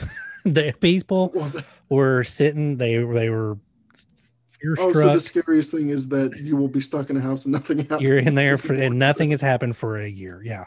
No, I'm not saying that. I don't want angry emails or anything about that. No, you're actually correct. Nothing happens in this movie for a year in real time. That's how long this movie is. No, but that's what I love. I will go. I love movies that do not show what is happening more often than not, if they're well done. And I think this is it's well made. I think it's a lot of what you would say about It Follows, as far as it's well made, it's well directed. It has a great look, good acting. I wouldn't really say the score is not as memorable as It Follows, but like I said, the moment It Follows shows what it did, it lost me. The moment this doesn't show it, I'm there with you. And it's got Riley Keough, who I think is great, and she's breaking out. She's really good, yeah. So no, but I just think it was really interesting how that worked out. So all right, so on to number 4. This was a big letdown. There's gonna be another blood boiler. No, it's not. No, you will hate this one as well, I guarantee you. Okay. But this is because there was so much kind of going for it. I really like. I'll just get right into it, and that's 2010. It's the remake of A Nightmare on Elm Street. Oh, oh, don't even talk about it. I was like, what sold me on this movie was Jackie Earl Haley. I was thinking, man, if there is anybody at this time to replace Robert Englund as Freddy Krueger, it was Jackie Earl Haley. I Mm-hmm. still think I still love him. I would be fine with him doing more as Freddy Krueger if they were going to, whenever they reboot this again.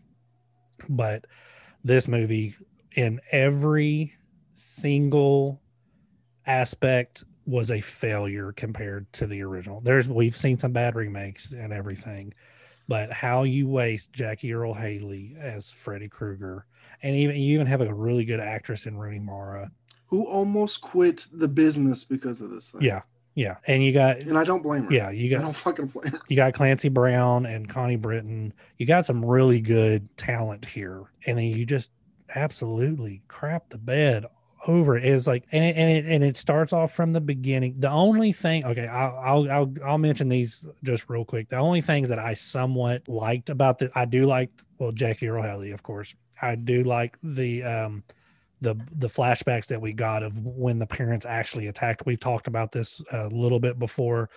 I want like an origin story for Freddy Krueger, kind of like in the vein of like Joaquin Phoenix Joker, that type of thing where it's how he became Freddy Krueger. I would love that, but him as a real person, on trial or whatever, I would love that. So I did enjoy that kind of aspect of it, but everything else, every kill, CGI, 2000, the CGI is just ruined movies. I mean, you take, there's a great YouTube video that shows the side by side of it, of this and the original. You've got the wall where Nancy is sleeping and Freddy Krueger comes through the wall kind of, and in the wall paper in the wall kind of, bends, and you see the outline of his face and his hands. And you've got the original practical version of it, and then you've got the awful CGI, the Frighteners look kind of crap to it, which I love the Frighteners, but it's CGI. It just is awful. And then you just keep going. Everything that it did, the kill when he gets killed in the prison is not the same. You know what I mean? The whole being hung was wicked in the original. And you just go on down the list. How is a movie of 30 years prior and you have better, more updated effects, all that stuff now, and you can't do better than the movie 30 years later? It just, you're an amateur, get out of here. And so there's just nothing about the story, nothing about anything. I mean, technically you're right, he is an amateur. I think this was his first movie, wasn't it? I don't care, it's whoever you are. Well, he was a music video director. He did the Smells Like Teen He's Spirit. Been doing stuff since 91, for crying out loud. You should know how to do something by now. Don't give me that amateur crap. In his defense, he didn't even want to do this. The producers went after him, which is number one. If you're a producer out there and you're hounding a director to make a movie, and that director really doesn't want to make that movie, go after another director. Like, imagine if Mark Romanek made this guy, the guy who did Hard Candy. Imagine if he made this fucking thing. Or imagine literally anyone else. Nightmare on Elm Street should be the easiest. The only other movie I can think that's probably an easier slam dunk, which was also a fucking, what's a brick? What is a basketball term for the opposite of a slam dunk? Yeah, brick. Yeah. Would that be brick? Would be Alien versus Predator. Yeah. How do you fuck that up? You get a Predator, you get an alien, you have them punch each other until one of them's dead. Nightmare on Elm Street is one of the easiest just alley-oop it. And you have the best, and like I said, you have the best possible replacement for Freddy Krueger there. I mean, if Robert Englund was in this, he doesn't make it better. No, because the thing is, you have this weird tone. He looks serious. The entire movie is shot serious looking. And then he still kind of has weird one-liners. Right. He's talk about a wet dream after she blows up in a blood. It's It's like, like, no. what? And Like this? it was right at that time. Look, we had got Rob Zombie's. We had a Halloween reboot with Rob Zombie, Friday 13th remake reboot to the year before this, which we both love, and then you got this turd that just kind of felt like it killed all that all over again. Well, because didn't Michael Bay produce this? Probably. Well, because he had a run. I will always defend his Texas Chainsaw Massacre. I actually like it, and I prefer it to most of the sequels. Actually, most of the Yeah, he sequels, was a not to. producer on it. His run was short lived, but I mean, I liked for the most part his Hitcher remake. Like, I didn't hate it. I don't think it's as good as the original, but I don't think it's bad by any Yeah, stretch and of the he was part of the imagination. Friday 13th. Yeah, and I think that one's really good. Like, Platinum Dunes to me has arguably as strong a run as fucking Blumhouse, except Blumhouse has Get Out, and that's gonna be their claim to fame forever Yeah. because they will put that So they're on going to keep trailers for the making next. Fantasy Island crap. Yeah, but they'll put Get Out on their trailer for the next 20 Yeah. years because it won an Oscar. So they have Purge, Paranormal Activity, and Get Out. So they have those. But if you remove those, I'll put Platinum Dunes against that any fucking day of Yeah. the week. Maybe not though, because this movie Oh, it's so really tips bad. the scales. Because this might be, I'd have to think about it because I haven't seen the Martyrs remake, but this might be the worst horror remake ever. Oh, yeah, it's definitely up there. I can't think of a word like the Fog remake. I don't give a shit how much you dislike the original. The Oh, Fog remake awful. is like taking 10 c's or 100 cc's of CW and just injecting. You're like, oh god, this is just so bad. The oh god, it's painful. It's painful to Yeah, look very at. But bad. this is because it's so close to almost being good. Because again, you said you have a great cast, and I like the idea that it tiptoes around two different things. Like, one, maybe he was innocent, and I'm like, that's an Yeah, interesting take. yeah. And then the other one is, yeah, but maybe he was a pedophile, and I was like, oh no, Maybe he's an that's innocent pedophile. yeah. I'm like, that's a hard no. Yeah, Why would you? Why would you even insist? Because that one, say what you will about the other ones, I'm like, they hint, and I'm talking barely a whisper of a hint that he might have been a pedophile, right. but they never explicitly say it. They always say child killer. Child killer, child murderer, whatever. Yeah. Yeah, they never like you maybe infer that they insinuated that he diddled the children, but no, they don't even like. There's a whisper. This one straight up is like, yeah, maybe, probably he was a pedophile, and you're like, well, thanks, movie. That's gross, and I don't like this movie anymore. Even if I did like it, I don't want to fucking see Freddy Krueger.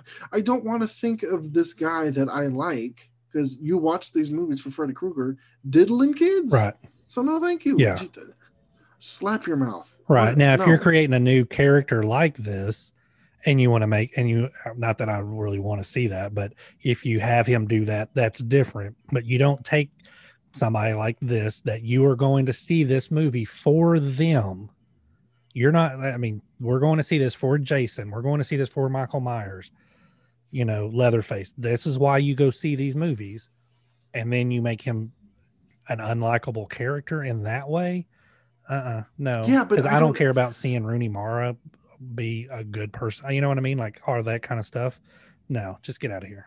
I don't think that's. I don't think that can ever work. No, Making the monster a fucking not pedophile in this type of movie. No.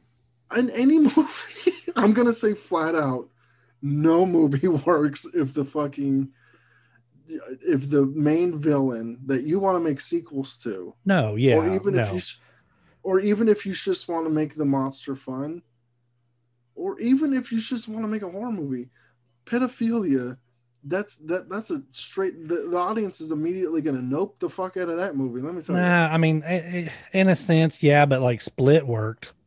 It didn't show much. You know what I mean? And it wasn't the main character, but Split worked with that. Yeah, you automatically. I still hate that actor. I absolutely hate that actor because of that movie. Like I Split. wouldn't want to be the actor that's doing that. But no, yeah, it's a very, very. I really don't remember any pedophilia in Split. Remember, It okay, worked. if you haven't seen Split, skip ahead. But where it shows the flashbacks of her uncle when they go hunting. Oh, yeah, yeah, yeah, yeah, yeah, Yeah, yeah, because then her yeah. dad dies and she's got to go live with him Yeah, yeah. Because I was like, James McAvoy's a pedophile. No, Like, no, yeah. no, It's I don't the like big that. uncle. Yeah, No, yeah. Now that you're saying it, it's yeah. like, yeah, No, because you know what it's I mean. so But it's it's. very hinted at. It's like, no, we don't want Mhm. to talk about it. We don't want, you know what I mean. Yeah, I do. Yeah, if you know, if nobody It, ever talked about pedophilia in a movie ever again, I would be happy with that. yeah, You know what I I mean, mean? but if it's the movies about that, like Kevin Bacon plays in, I was Yeah. almost about to say an amazing And pedophile. it's a really He's that's a really good movie. I do one like of that his movie. best Yes. performances. Let me The say, not Woodsman. an Check that amazing out if you want. I pedophile. mean, it's very uncomfortable, but yes, it is, you know, I really wish that was the pull quote though. Kevin Bacon, an amazing an pedophile. amazing one of the best What? pedophiles out there. One of the you're talking about one of the best. No, it because all right. For an example, that Gerald's game, Yeah. there's a fucking flashback, and you're like, no, Yeah. yeah. I mean, No. I get it. I get it. Like it explains her character, but now that I'm seeing this, I'm like, I'm confronted with this reality that I didn't want to be confronted Yeah. with, and it's harsh. Like even if it's directors have to be very cautious with that shit, and especially not Freddy Krueger when he's calling the fucking girl his little Nancy, and you're like, Yeah. I don't like No. this, but No. There's a certain type of uncomfortability in some movies that you can kind of get away with. But in a movie like this, which is a date night slasher movie, no, we don't want pedophilia, you know, or no, rape. Like those are two things that in movies that if they were never in movies, I would be fine with. I would prefer rape than pedophilia. Oh, I mean, okay, if we're gonna, I mean, but I mean, I get what you're neither saying. was But good. yes, Neither was good. yeah, Neither was good. But I mean, rape revenge movies can at least work because you're getting the catharsis of like the movie Revenge, or mm-hmm. there's you can get that catharsis where you're like, yeah, now blast those motherfuckers. You can work around that. Once you crack that other worm, once you open up that wormhole, it's like you can't go back. But enough talking about Yeah. pedophilia. So I feel like we spent way too much time on that. So, Yeah. what All right. is your I'm number 4 pick? we're already breaking the promises. One, that these episodes would be shorter and I wouldn't ramble so much. And two, that we won't fucking go back to movies because we should spent like 48 hours talking about pedophilia. So let's talk about another movie starring kids, but no pedophilia. So stop clicking off and stop subscribing to our podcast, Woody Allen.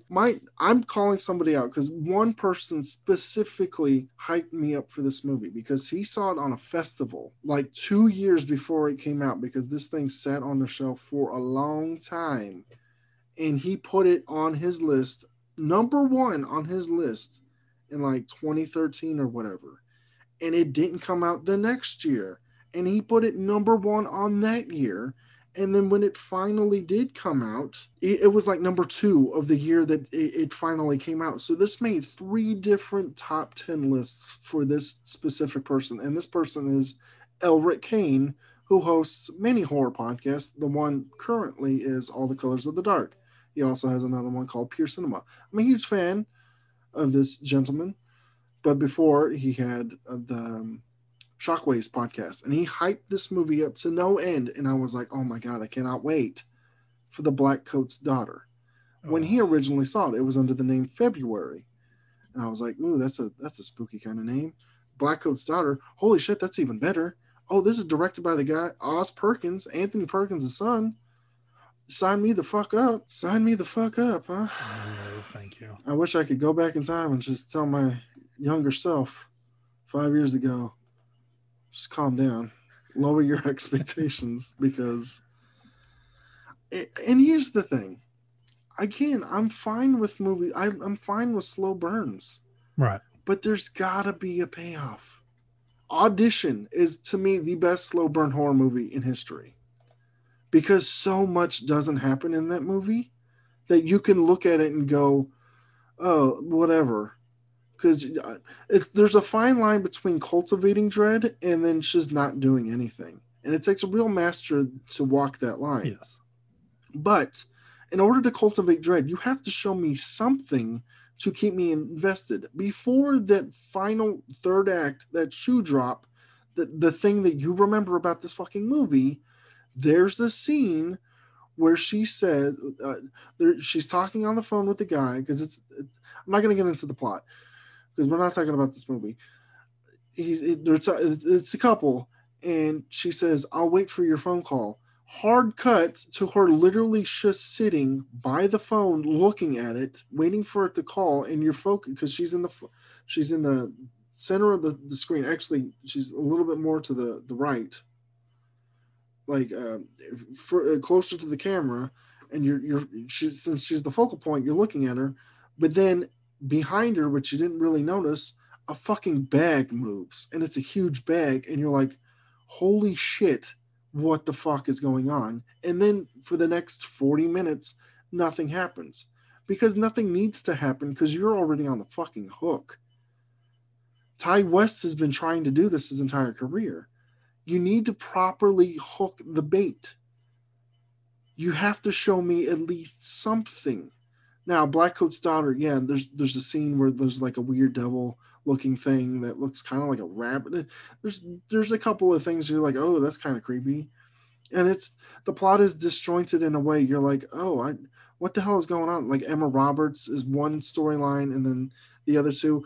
The movie's about two girls who were stuck in a boarding school over winter break because they couldn't get their parents' signatures or some shit, so they have to stay in the school or whatever. They can't leave the school. I don't know how certain schools work. I don't know how boarding schools work, but based on my Harry Potter knowledge, that seems to be the case. You can't leave the school without somebody's permission. Correct. So they're stuck at the school with no one there, and weird shit is happening. I'm not going to get much more into it than that because a lot of people seem to really like this fucking movie. I'm not one of those because the answer to the weird shit that starts happening is nothing really happens. Nothing is investing. I'm not captivated in any way whatsoever. I don't like the characters. I don't care how these two stories are going to converge. And the answer is not in a fucking significant way, really. Like, it's not like a holy shit moment when it happens. There's a scene towards the end that it's an image that'll always stick with me. But because there's a lot of the plot involves a boiler room, and there's some maybe satanic imagery involved in this movie. So maybe one of these two girls is into Satan. I mean, I'll leave it there, but I wish she worshiped the devil a little bit harder because give me be better man. at worshiping the devil, please. Be better. Like sacrifice a couple more goats because man, the devil he's shy because I'm like, where are you at? Come on, baby. No. Show me them goods, devil. I'm right there with you on this movie. I was the same way. I'd heard so many good things about this movie, and just I don't remember. It's one of those I don't remember anything about it. I zoned out so quick and so hard that I cannot tell you any. I don't even remember anything that you just talked about. That's how bad this movie was to me, and I just no, nothing to keep me interested whatsoever. I don't even have anything much else to say about it. That's how bad when a movie when you watch an entire movie and don't remember a thing about it, that's not a movie for you. And this was I'm struggling to remember the things I remember about it. Like I remember some of the cast, and I remember certain creepy things happen around a boiler room, and then there's like a creepy devil-looking shadowish monster for a second, if that. Like, because there's a scene, it's kind of like Innkeepers, where it's the two girls, and it's from one point of view of a character, and she's looking at a friend, and her friend is looking off into the corner, and she's like, holy shit, what are you saying? She's like, and she's like kind of stunned. And then like 15 minutes later, you see from her vantage point what she actually was saying. And I'm like, thank you, movie. You actually gave me something. Unlike the Innkeepers, which is like nothing. You actually showed me what she was saying. And it's kind of creepy looking, I guess.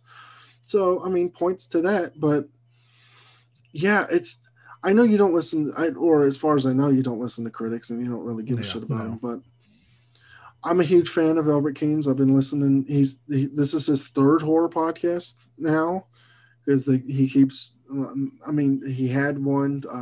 Horror POV, I believe it was called. Then they got another co-host.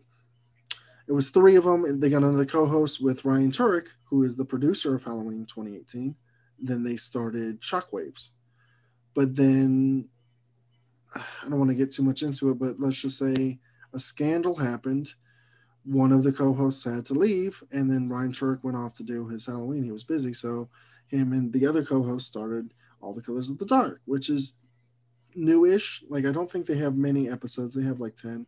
And his um the other one, Pure Cinema, Tarantino's been on that numerous times because it's produced or in collaboration with New Beverly Cinema. So he's been on there. Joe Dante's been on there. So like certain people have been on there, and I really like that podcast a lot. It's one of my favorites.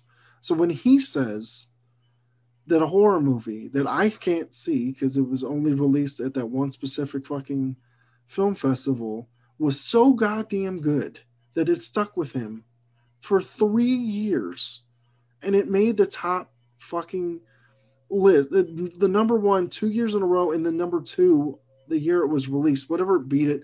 Like some big movie came out that year, like It Follows or something came out that year that dethroned it. Maybe Get Out. I don't remember, but something finally came out. When it finally came out, dethroned it. So I was like, holy shit, this has to be something. And it's, man, Kane, nothing. Because I mean Elric Kane, not you, Kane. I usually, like, he's the one that really sold me on Possession because I was kind of lukewarm on it the first time I saw it. And I saw it again, and I was like, oh yeah, no, he's right. This is a masterpiece. This is really fucking good. So he's turned me on to a lot of movies. He's recontextualized movies that, So I trust his opinion on things, but this man, yeah, not a fan of this one. So let's get on to your, what is it, so number one now? Number two. Oh, number two. Yeah. Yeah. So my number one, but number two overall. And this one, man, you want to talk about, it wasn't hype from, like, I mean, there was hype around this, but the concept got me hyped. If nobody ever said anything, if I didn't see a trailer, if all I read was the plot, little summary on IMDb, I would be fine. I'd be like, okay, I'm going to go see this movie open tonight. I'm fine. But I'm not going to cheat exactly, but I want to put almost a whole franchise on in this one because it started with this. The whole concept is amazing, and they have absolutely bungled this entire amazing concept, which pisses me off, and that is 2013's The Purge. I wanted this movie to be so good, so bad. I was like, the concept is, in the future, it has been made legal for one day, a 12-hour period, once a year, where every crime is legal. Sold. I don't even know who's in the movie yet. I don't care who's directing the movie yet. I'm sold on that alone. That is an amazing, amazing concept, idea, and all that. Oh, by the way, Ethan Hawke is in it. Lena Headey is in it. Great. I'm sold. Just sign me up. And it was such a letdown. The biggest letdown is that you got 12 hours of crime happening all over the place, and we're going to be stuck in one household the entire time. Yeah. The entire time. Okay, that'd have been fine if that was like it almost felt like it needed to be like a anthology where like the household was the wraparound story, but we kept going to others. Part 2, Anarchy, is the best one out of all of them. I enjoy that one enough. Is that the one with Frank Grillo? Yeah, that's the second one. Okay. Because that one actually, it had multiple people. It showed multiple crimes happening. I don't really care for the whole political government side of it. I get it. I'm not going to sit here and say that I don't see that happening. I guess if that was going to really happen, there would be a political movement behind it. That's the whole reason why this is happening, blah, blah, blah. But I'm fine with it being kind of hinted at, as opposed to where part 3, it just was directly like, oh yeah, it's the bad white people killing all the poor minorities. Yeah, okay. What I really wanted, like, if it would have started off with Anarchy, this series probably would have been better, and then you probably could have focused in on a one house at a time type of thing, like one story at a time. Well, I think the one house would have been fine if that was half the story. Right. Yeah. Then the second half should have been a comedy, because what these movies never show is what happens after the day. Yeah. You have to go back to work with these motherfuckers. Yeah, you got to live next to these people the next day. Yeah, you have to go to like a workplace and like, what happened to Bob? Yeah. And like Gary's like, yeah, I killed him. Yeah, I want that's what I want like the TV show to be. I'm done. I didn't watch the first Purge. After the third one, I was done. I'm like, I'm not watching anything else about this movie. I've seen franchise. 1, 2, and 4. I haven't seen the third one. Yeah, there was just not, and like nobody who dies in this movie. Not many people. Okay, you have the Purge, and only a couple of people die. Give me a break. It also should be, instead of all crime, which is why, because just murdering too. Yeah, it should be all destruction of property or murder or something. Yeah. Because I'm like, in order to break into somebody's house, you have to like destruction of property. So that and murder, yes. Because if all crime was legal, our economy would collapse immediately. Everyone is free to do insider trading and shit. Right. And you don't focus on any other crimes. You don't see any bank heists. No, that's what I mean. Yeah, you don't. All you see is, in the especially in this first one, it's basically just all murder. In the second one, you get maybe like a guy wants to rape one of the girls, and you get murder. And it's like, yeah, it's not just, I want to go around and destroy this. I want to go around and steal a car and hot ride a Lamborghini around for the 12 hours and be fine, And it's like, yeah, there are so many possibilities here, but no, we're just going to focus in on the murder part, and that's it. And there's nothing there. None of the villains in this are memorable. Like the main guy, the polite guy at first, he's kind of weird looking. He's just like your typical Harvard frat guy who's going to go on and be, he's going to be one of the insider trading guys type thing. Like he's okay, he's creepy, but the masks are awful in that one, and it ruins it. Ethan Hawke and Lena Headey, I mean, they're good in it, but it's like nothing. The son is so annoying. The son is stupid, and there's really no reason to say. I guess I'm showing my colors and being an asshole. I'm not going to put a stranger's life in front of my family's. There's absolutely no fucking reason why I would try to save this black. I'm sorry, and I'm not even saying black guy. I'm just mean any guy in my house, and these motherfuckers want to kill him. He was the black character, but yeah, because there's why. I mean. So already I hate the fucking kid who let him in because that's stupid. Right. And I'm already like against the premise of this movie because I'm like, just let him. And he's like the head of security or some shit. And I'm like, his house is like, break into his house relatively easy. Well, but that's part of it. That's the whole reason. Like, it's like he just sold that to make money, and that's why the neighbors hated him. So I kind of understood that. It should be impenetrable. His house should be fun. It is harder to break into Burt Gummer's house in Tremors. And he lives out in the middle of fucking Arizona. This motherfucker's job is to make houses to be purge proof, and they get into his house with very little effort. Right. That was no effort at all. Yeah, that was the point. Is because he's made a lot of money and he sold cheap work, basically. That's why they hated him. And okay, if it's cheap work, right? Yeah, that was the hope. It was, it's like, we're gonna sell all these iPods. That. You remember more of this movie than I remember. Yeah, no, that's why they wanted to kill him at the end, because they were the neighbors. One hated him because they didn't think that he was that family was on their level, and they made him look bad because of all the money that it's their money because he sold all this stuff to them, and then you find out that it was cheaply made. Oh yeah, okay, well, fair enough. I didn't remember that part. But if they knew the black guy beforehand, that would have been it's screenwriting 101. Oh, he's a friend from school. It would have made more sense as opposed to this stupid at least kid. It'd be like, okay, he's trying to save someone he knows. That's screenwriting 101. I'm invested now because it's a friend. Or if you would have set it up more of like how the kid was so against like this movie or something, like, like planted the seeds of, I'm going to help somebody, whether y'all like it or not, or I'm going to do this. But it was just nothing. And all of a sudden, this stupid kid with his stupid long hair and just was like, I'm going to do this and put my entire family into jeopardy. And it's not like he was like an 8-year-old that doesn't know better. And that's the problem with most of these movies is it's dependent on characters doing the dumbest thing possible. Yeah. And like the second one, if it was just Frank Grillo, that's Punisher during the Purge, baby. Yes. Yeah. Thank you. Yeah. That's what I want.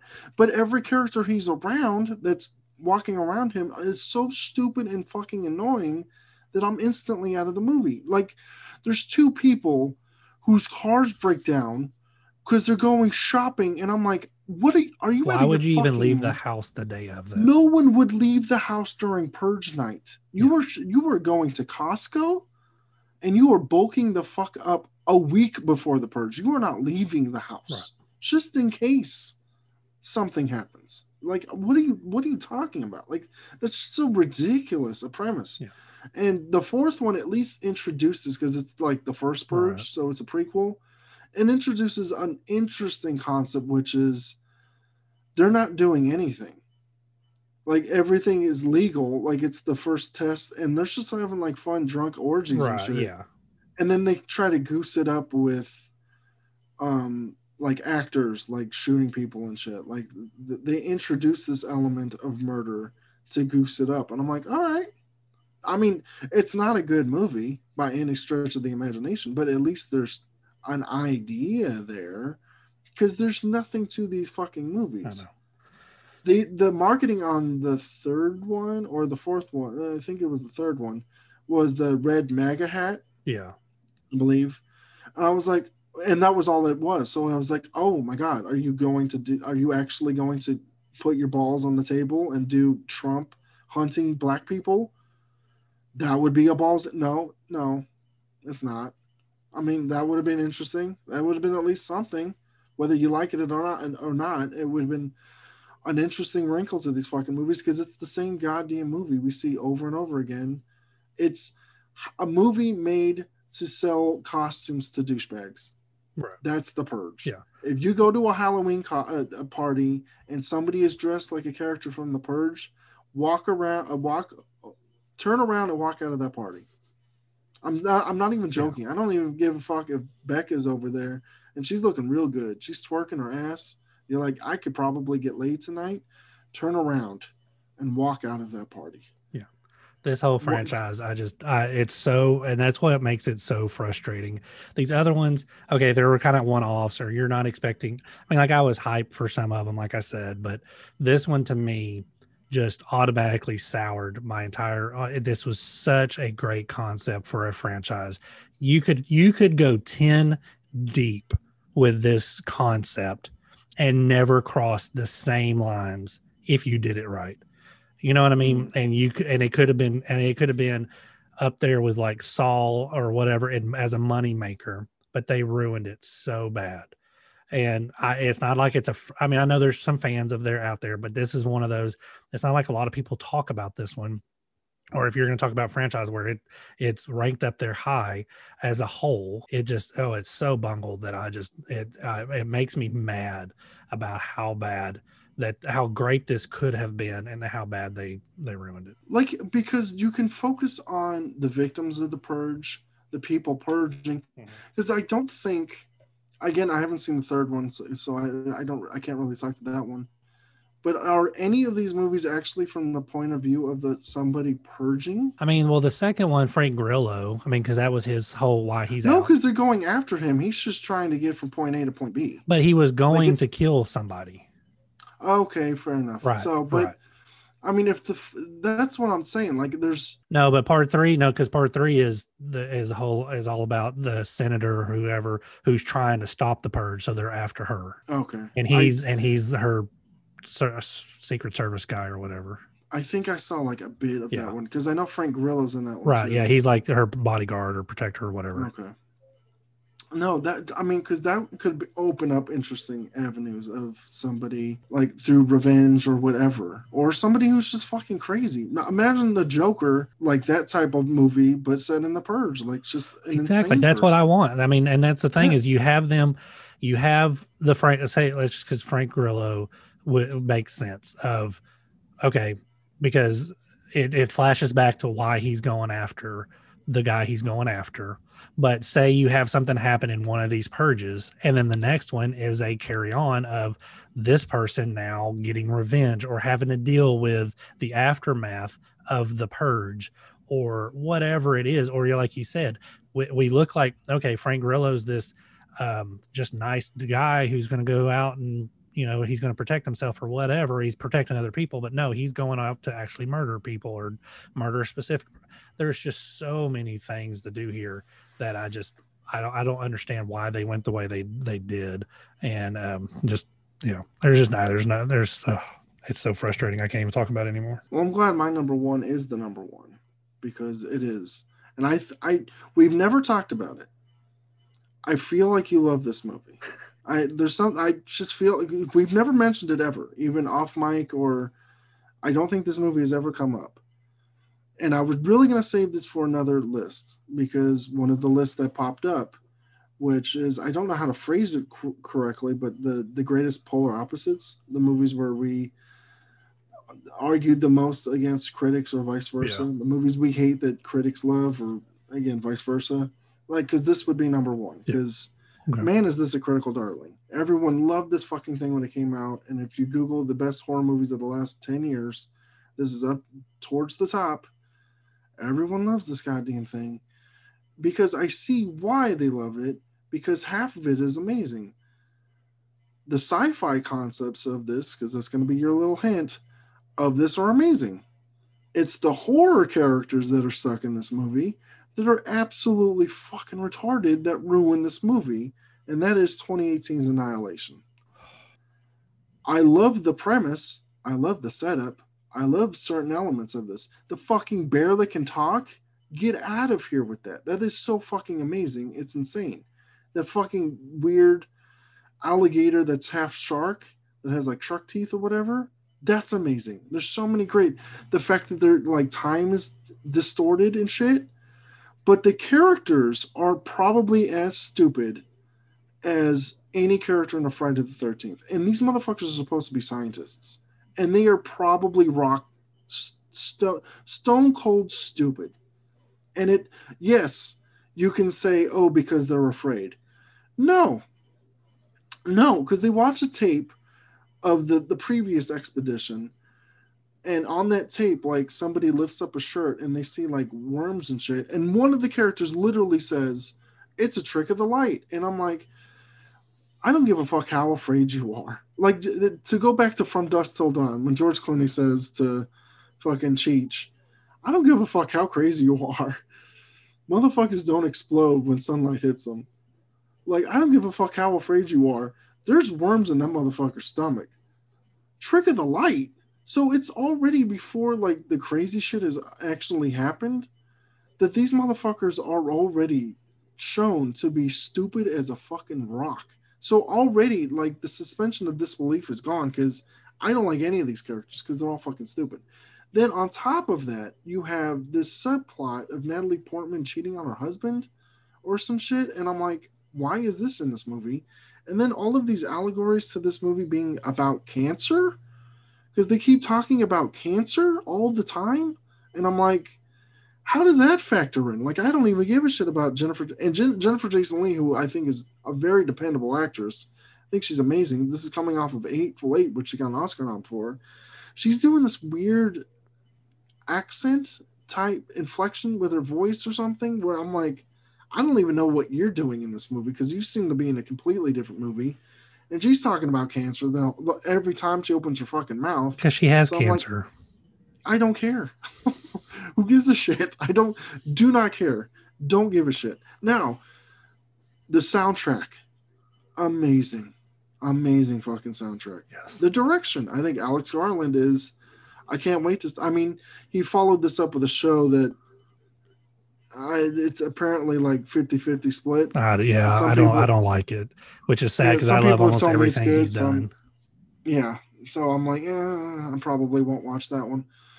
But I'm like, I loved Ex Machina. I loved Sunshine. I loved 28 Days Later. I do believe he did direct Dread because there's no way that motherfucker did that shit. So I'm interested to see whatever the fuck he does because it's not the direction. It's not the soundtrack. It's not the images. There's some weird, creepy shit towards the end with the duplicates. Amazing cast. It's just the characters are so fucking stupid. And I'm like, there's no reason for them to be stupid. This movie would work if the characters in this weren't dumb. And I'm going back, I just mentioned it, Tremors. if you the movie Tremors works, and I use that, and I have used it since 1990 as my benchmark for a movie that has a ridiculous premise that's very hard to buy into, but it grounds it in the fact that all of the characters in that movie do the right thing. Nobody in that movie does the wrong thing.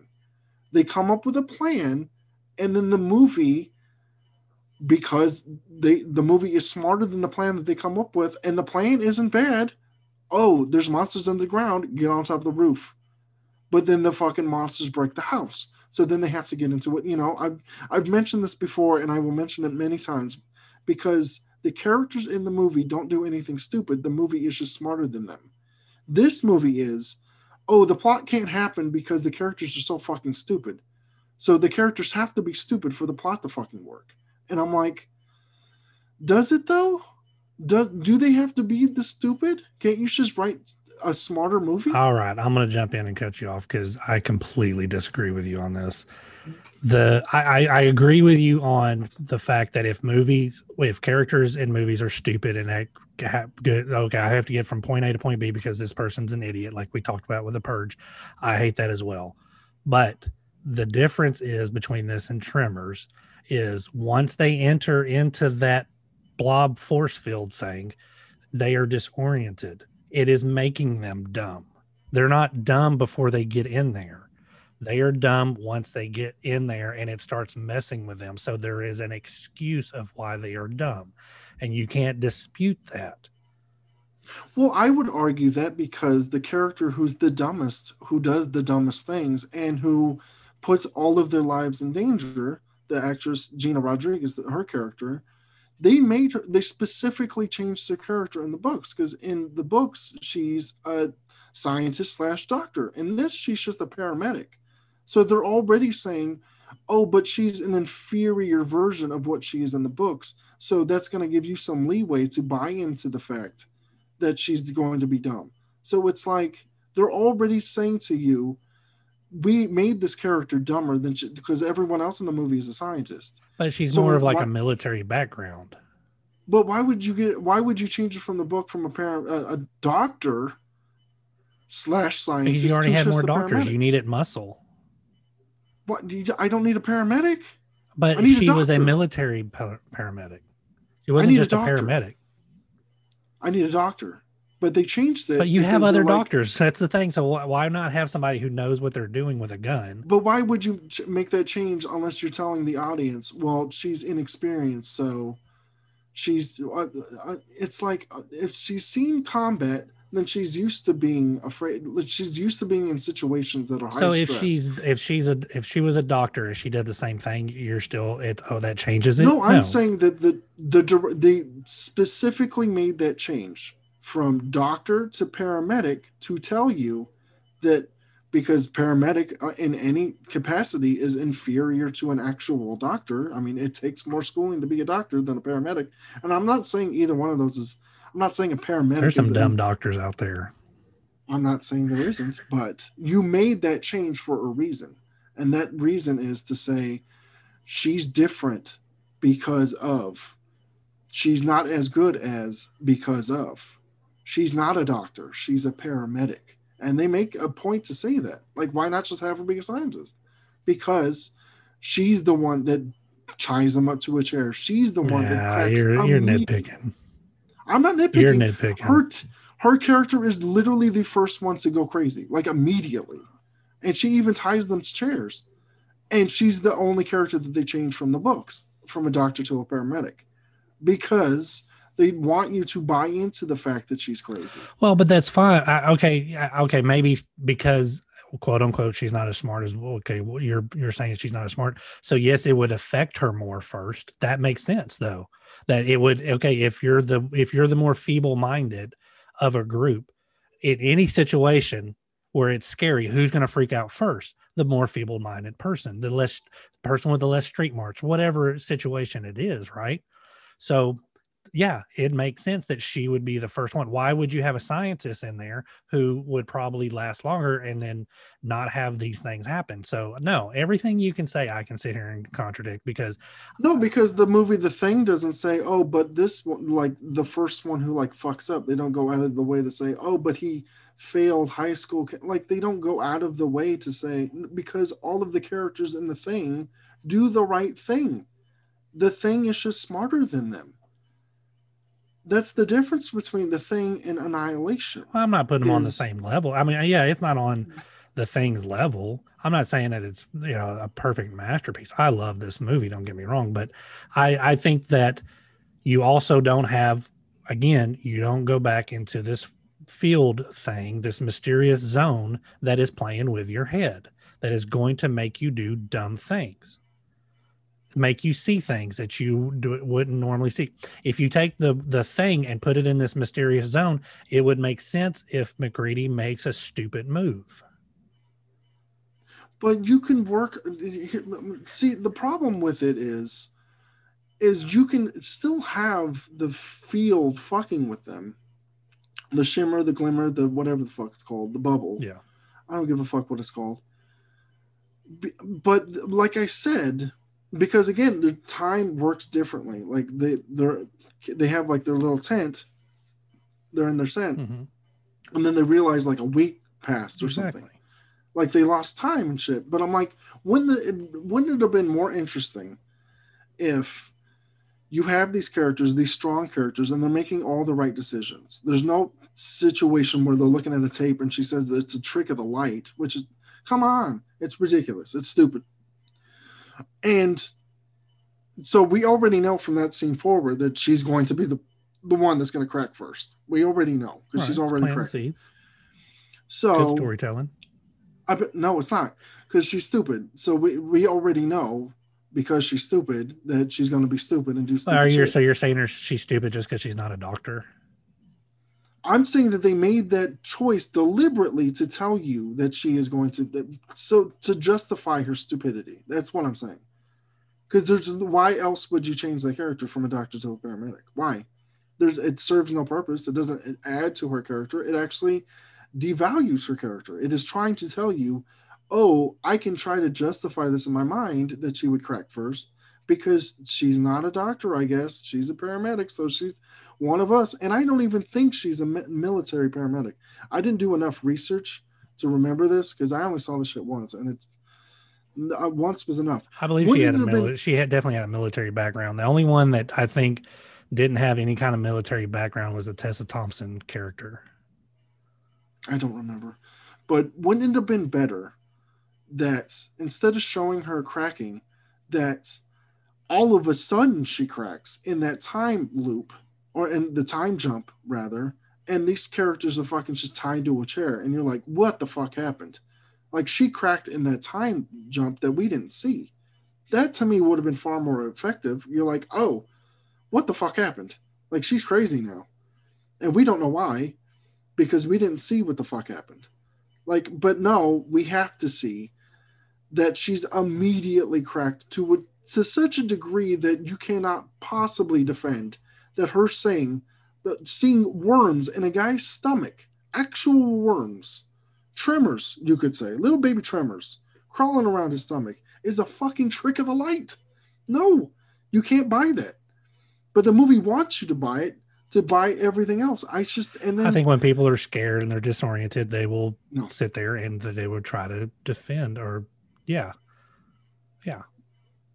No, I think they would just lose their fucking mind and be like, I can't deal with this, so I'm not going to deal with it. But you're not going to justify it by saying it's a trick of the light. No one would say that. No one would look at that and go, it's a trick of the light. No, it's. I think the characters are so fucking stupid, and I don't like any of them. And I think they all do the dumbest thing possible, except the one who can't do the dumbest thing possible because she has to be the winner. She has to be the one at the end, so she can't do anything stupid. But everyone else can do stupid shit. It infuriates. But yeah, that's the thing. So who else did stupid shit? You're only saying the one person, which is dumb enough. But the one person, like, they fight with a character because they think she did something when she clearly didn't, and they're like shooting at a monster, and they're yelling at her because she did a thing when she clearly didn't. So they're turning on each other, and I'm like, this is an easily solvable fucking thing. Because I'm like, I just how did none of you see this Not thing? when the zone is messing with you. That's what you keep No, thinking. Like if there was no zone, I would completely agree with you. If there was no. nothing there to mess with their mind and disorient them, I would completely agree with you. But when you add in that one little nugget, stuff like that can be explained away. And when you can explain away things, it's not as dumb as when you can't.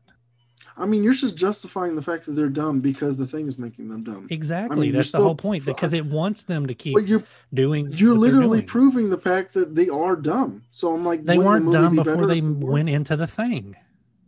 I mean, how would I know that? We've spent no time with them other than Natalie Portman.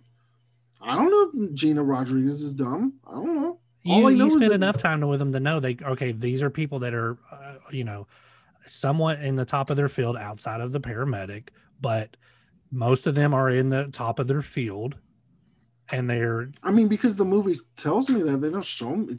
I don't see any of this, and I don't Because see any of it this. can't be Well, a 5 hour movie. the thing does this shit effectively. And yes, I'm going to compare this thing to the thing because if you're going to make a movie, make a good movie. It did make a The great thing movie. shows you. No, it's that's just raspberries to you, sir. I think the score is amazing. I think it looks amazing. I think the ending is cool looking. Let us know in the comments, tweet at us, or I'm fine Instagram with us y'all. at Night of the List, and let us know what your thoughts are on this because we are If split you can down the defend middle. these characters to me, This is then you're absolutely insane. defendable. No, There's dumb trick nothing. of the light. No, get out of my Yeah, fucking face. it's messing with their brain. No, no, no, Yeah, no. yeah, easily. No, you're just saying it's trick. It's messing with them because the characters are You're dumb. only saying this because they're women. Well, You yeah. misogynist. If they were, that's the only reason why this the thing is better because it's all I'm men asking and for this is smarter all women. women. I want stronger women. I think they're. And I think they're. I think the Lena's a great character. I literally had this is because I could have if I because I would have to rewatch this movie to fucking nitpick it to high hell. It's like this is the third time I think they've gone into the thing because they sent dogs in first and the dogs never came back. Then I think they do the men, which Oscar Isaac was a part of, and he came back, I believe. Yeah. And then I think this is the third time, but I'm like, they just go in there, and I feel like they didn't do any sort of precaution in order to get the fuck back. Like, I don't even think they bring a rope. Do they even bring a rope? Am I wrong? I don't Like believe so. I can't remember. It's been a like little while they since I've don't seen even it, but just walk in there with guns, and I'm like, there's no way for you to backtrack. Like, there's certain things that, yeah, if you show me that the glimmer is like fucking with them, but it's just the way that the film is showing me that the glimmer is fucking with them. It's just the fact that they're dumb, and they're dumb.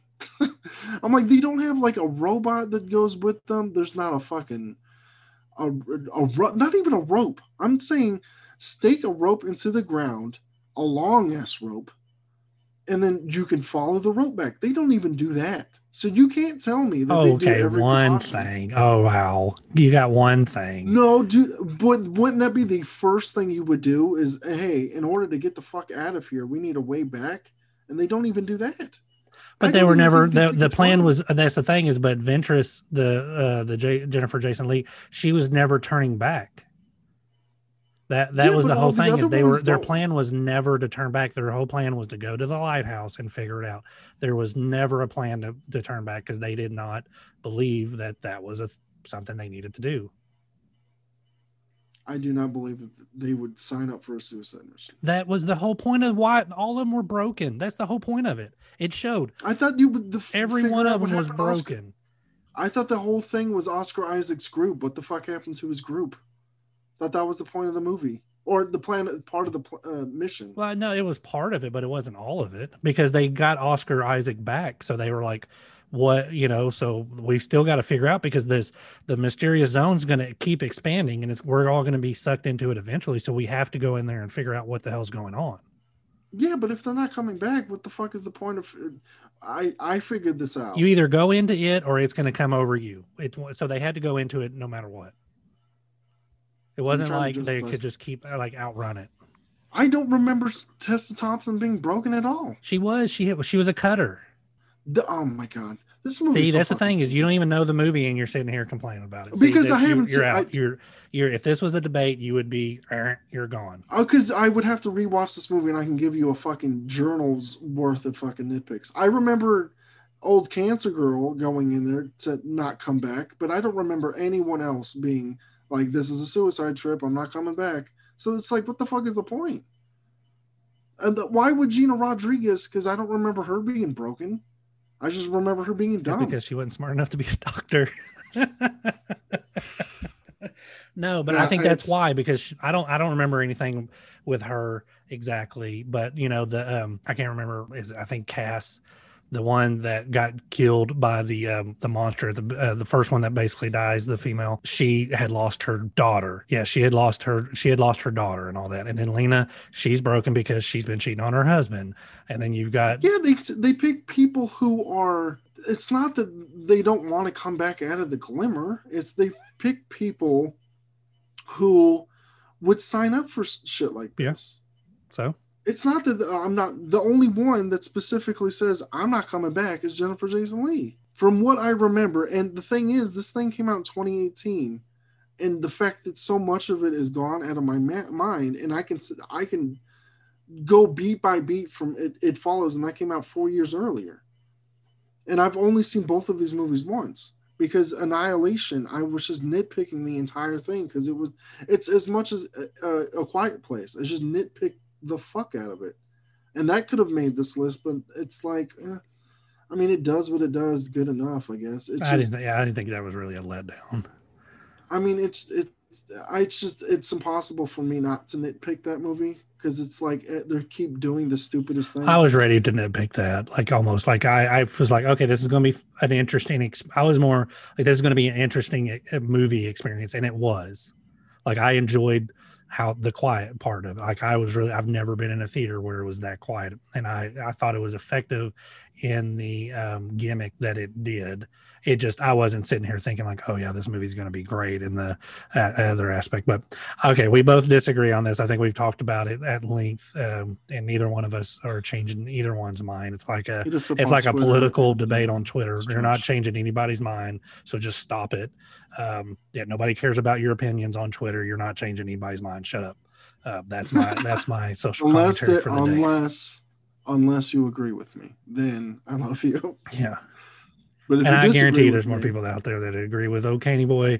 So just let us know. Go to Screen Age Wasteland and let us know in the comments there. Like I said, hit us up on Twitter and Instagram at Night of the List. You can email us directly, nightoflist.com at gmail.com, and just let us know how wrong Sailor is because he hates women. That's exactly why. It's been proven. It's been proven. That's not up for debate. What is up for debate is are these characters stupid? So just let us know, yes or no. This was our list of the top 10 biggest letdowns for us. Number 10, The Fog, 1980. Number 9, Tusk, 2014. Number 8, Halloween, 2018. Number 7, Cabin Fever, 2002, sorry. Number 6, It Follows, 2014. Number 5, It Comes at Night, 2017. Number 4, A Nightmare on Elm Street, 2010. Number 3, The Black Coat's Daughter, 2015. Number 2, The Purge, 2013. And number 1, With a Bullet, Annihilation, 2018. That is our list. If you agree or disagree, hit us up on Screen Age Wasteland or hit us up on the emails and the Twitters at nightofTheList.com. Or if you're feeling generous, you can always give us a couple schmeckles on patreon.com/NLTL. That is our list. That is our episode. Don't forget, kiddies, all hail trash. All hail trash.